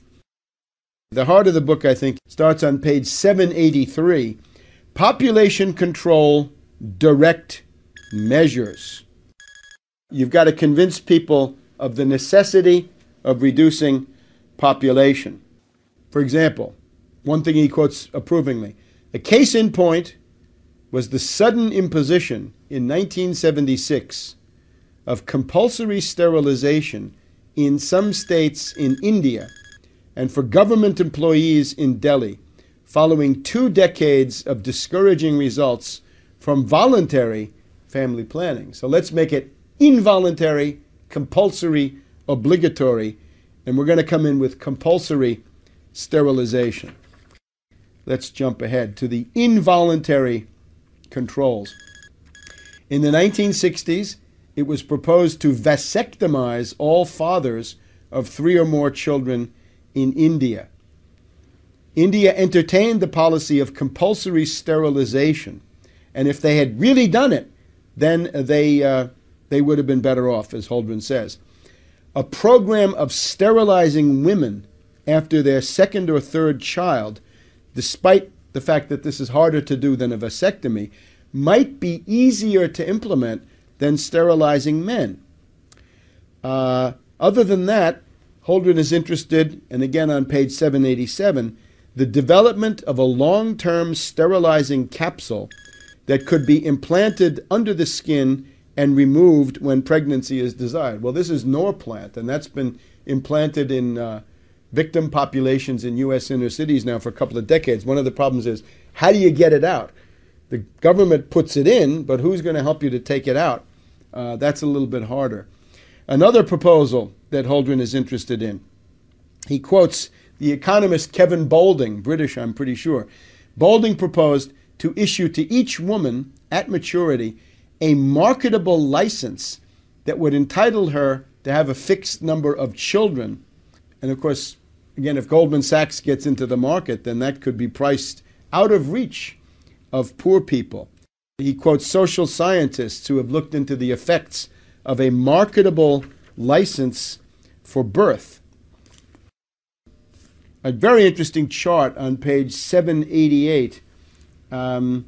Baby licenses. We're told that you can have a monthly subsidy if you have no more than 2 children. You can have a monthly tax on people with more than 2 children to discourage that. A one-time lump sum tax on excess babies over 2. So if you're over 2 children, that's excess. And quotas for families. So again, the basic idea is some measures designed to persuade, and then the hardcore, hardline measures, compulsory sterilization, compulsory abortion, and it's also a good idea to take children away from mothers if they're teenagers, unmarried, and otherwise not suitable. Now, he wants to impose this not just domestically in the U.S., but even more. He wants to have family planning measures. Here on page 789, he wants to have family planning measures in the less developed countries. High priority should be given to stimulating attitude changes and counteracting the effects of pro-natalist traditions. You may remember President de Gaulle of France talked about 100 million Frenchmen as a national goal. Obviously, for Holdren, this is impossible. What are the problems with this? Well, one problem is human rights, page 793. Some people have this idea that there's a fundamental human right for each person responsibly to determine the size of his or her own family. Holdren doesn't like that one. Could this be done in the U.S.? Well, we have the Constitution. Holdren laments, and now we're on page 837. To date, there has been no serious attempt in Western countries, Europe, U.S., Japan, to use laws to control excessive population growth, although there exists ample authority under which population growth could be regulated. For example, under the U.S. Constitution, effective population control programs could be enacted under the clauses that empower Congress to appropriate funds to provide for the general welfare and to regulate commerce. So the Commerce Clause becomes abortion and sterilization. Or for the Equal Protection Clause of the 14th Amendment. So the idea is strip everybody of the right to exist under the 14th Amendment. Such laws constitutionally could be very broad. Indeed, it has even been concluded that compulsory population control laws, even including laws requiring compulsory abortion, could be sustained under the existing Constitution if the population crisis became sufficiently severe to endanger the society. Few today consider the situation in the United States serious enough to justify compulsion, however, laments Holdren. The most compelling arguments that might be used to justify government regulation of reproduction are based on the rapid population growth relative to the capacity of environmental and social systems to absorb the associated impact. The appeal to greed. To provide a high quality of life for all, there must be fewer people, says Holdren. But there are other sound reasons that support the use of law to regulate reproduction. In today's world, Holdren writes on page 838, the number of children in a family is a matter of profound public concern. There is no individual sphere anymore for a Malthusian fanatic. On page 850, Holdren wants to convert to a spaceman economy. This is not the moonshot anymore. This is the idea that you're on spaceship Earth and everything you have with you is a limited resource. So what you've got to do is reduce throughput of raw materials in industrial processes.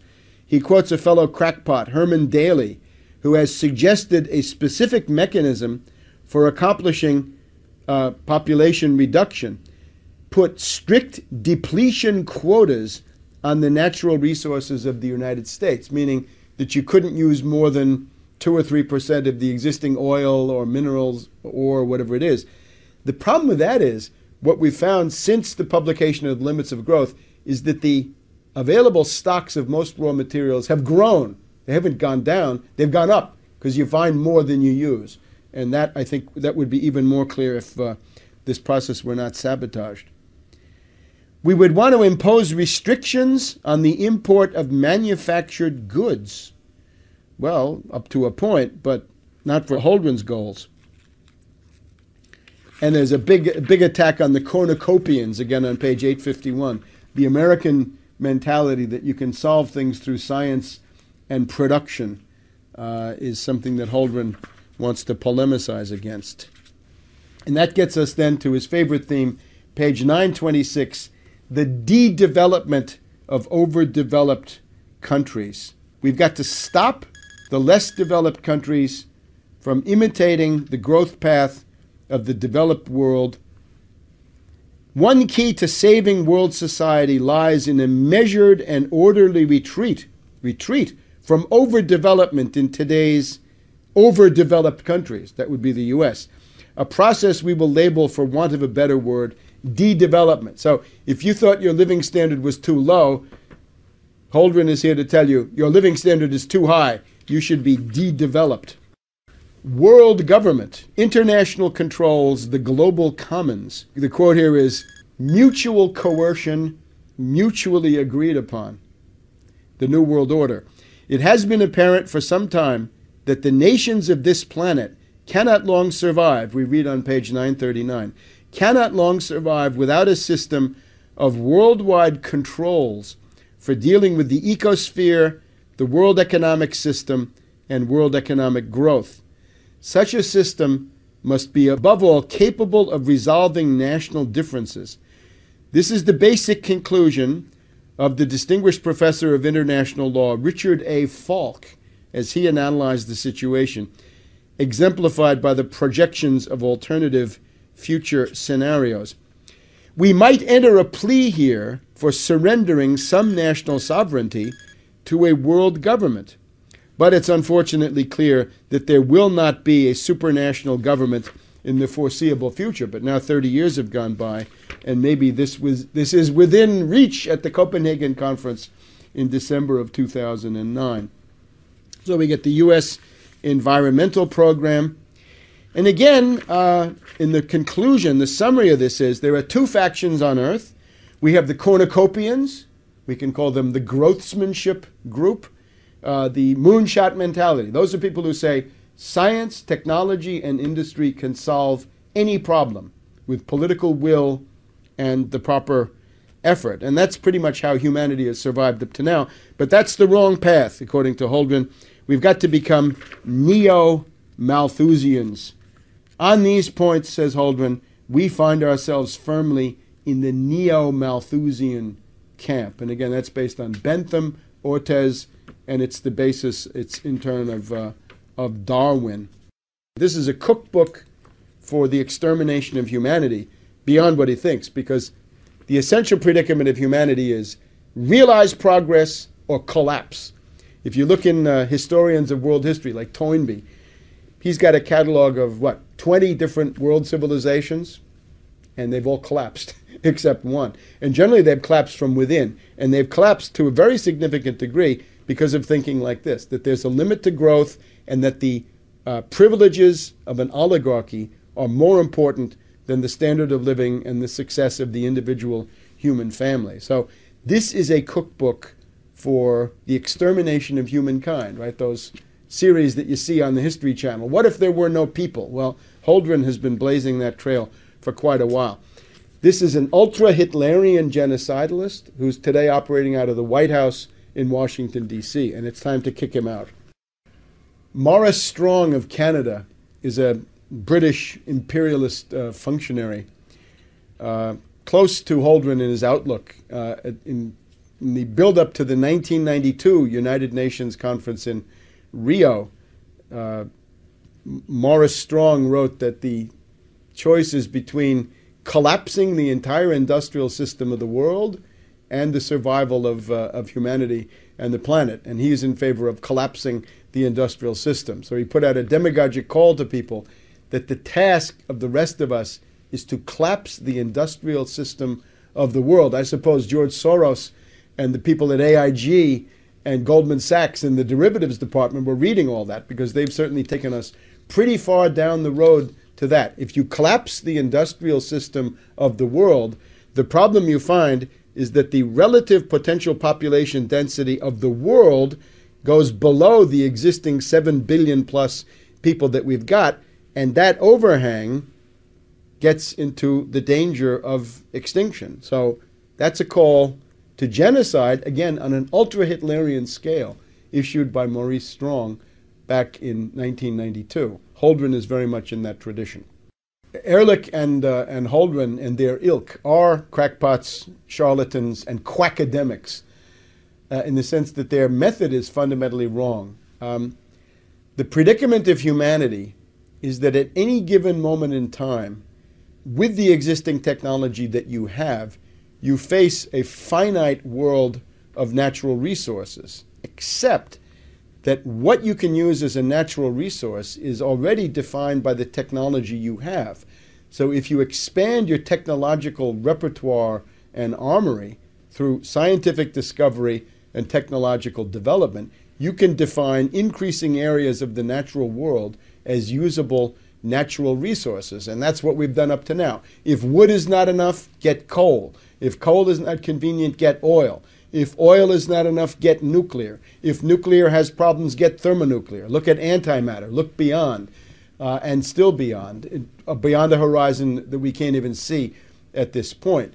The essential human condition is realize progress or collapse. Advance in science, technology, and industry, or you will soon cease to exist. And that's the fundamental human premise that this lunatic, Malthusian, Darwinian, Benthamite school, Ehrlich, Holdren, and the rest of them, deny. The president, I think, has surrounded himself with some of the most brilliant choices. Dr. Holdren, I don't want to embarrass you, but I sometimes refer to you as walking on water.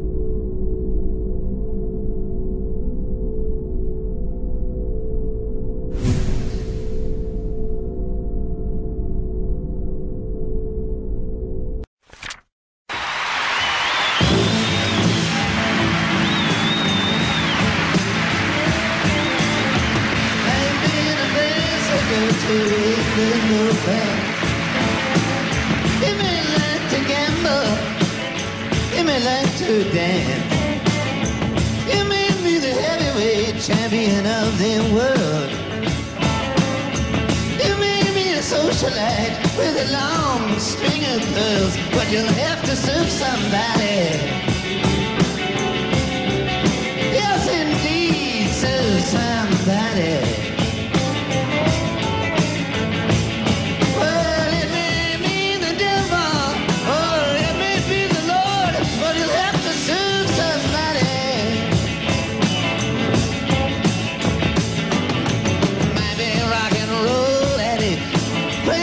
On this stage, might have drugs in your pocket, women in a cage. You may be some businessman or some high-degree thief. They may call you doctor, they may call you chief, but you'll have to serve somebody. Yes, indeed, serve somebody.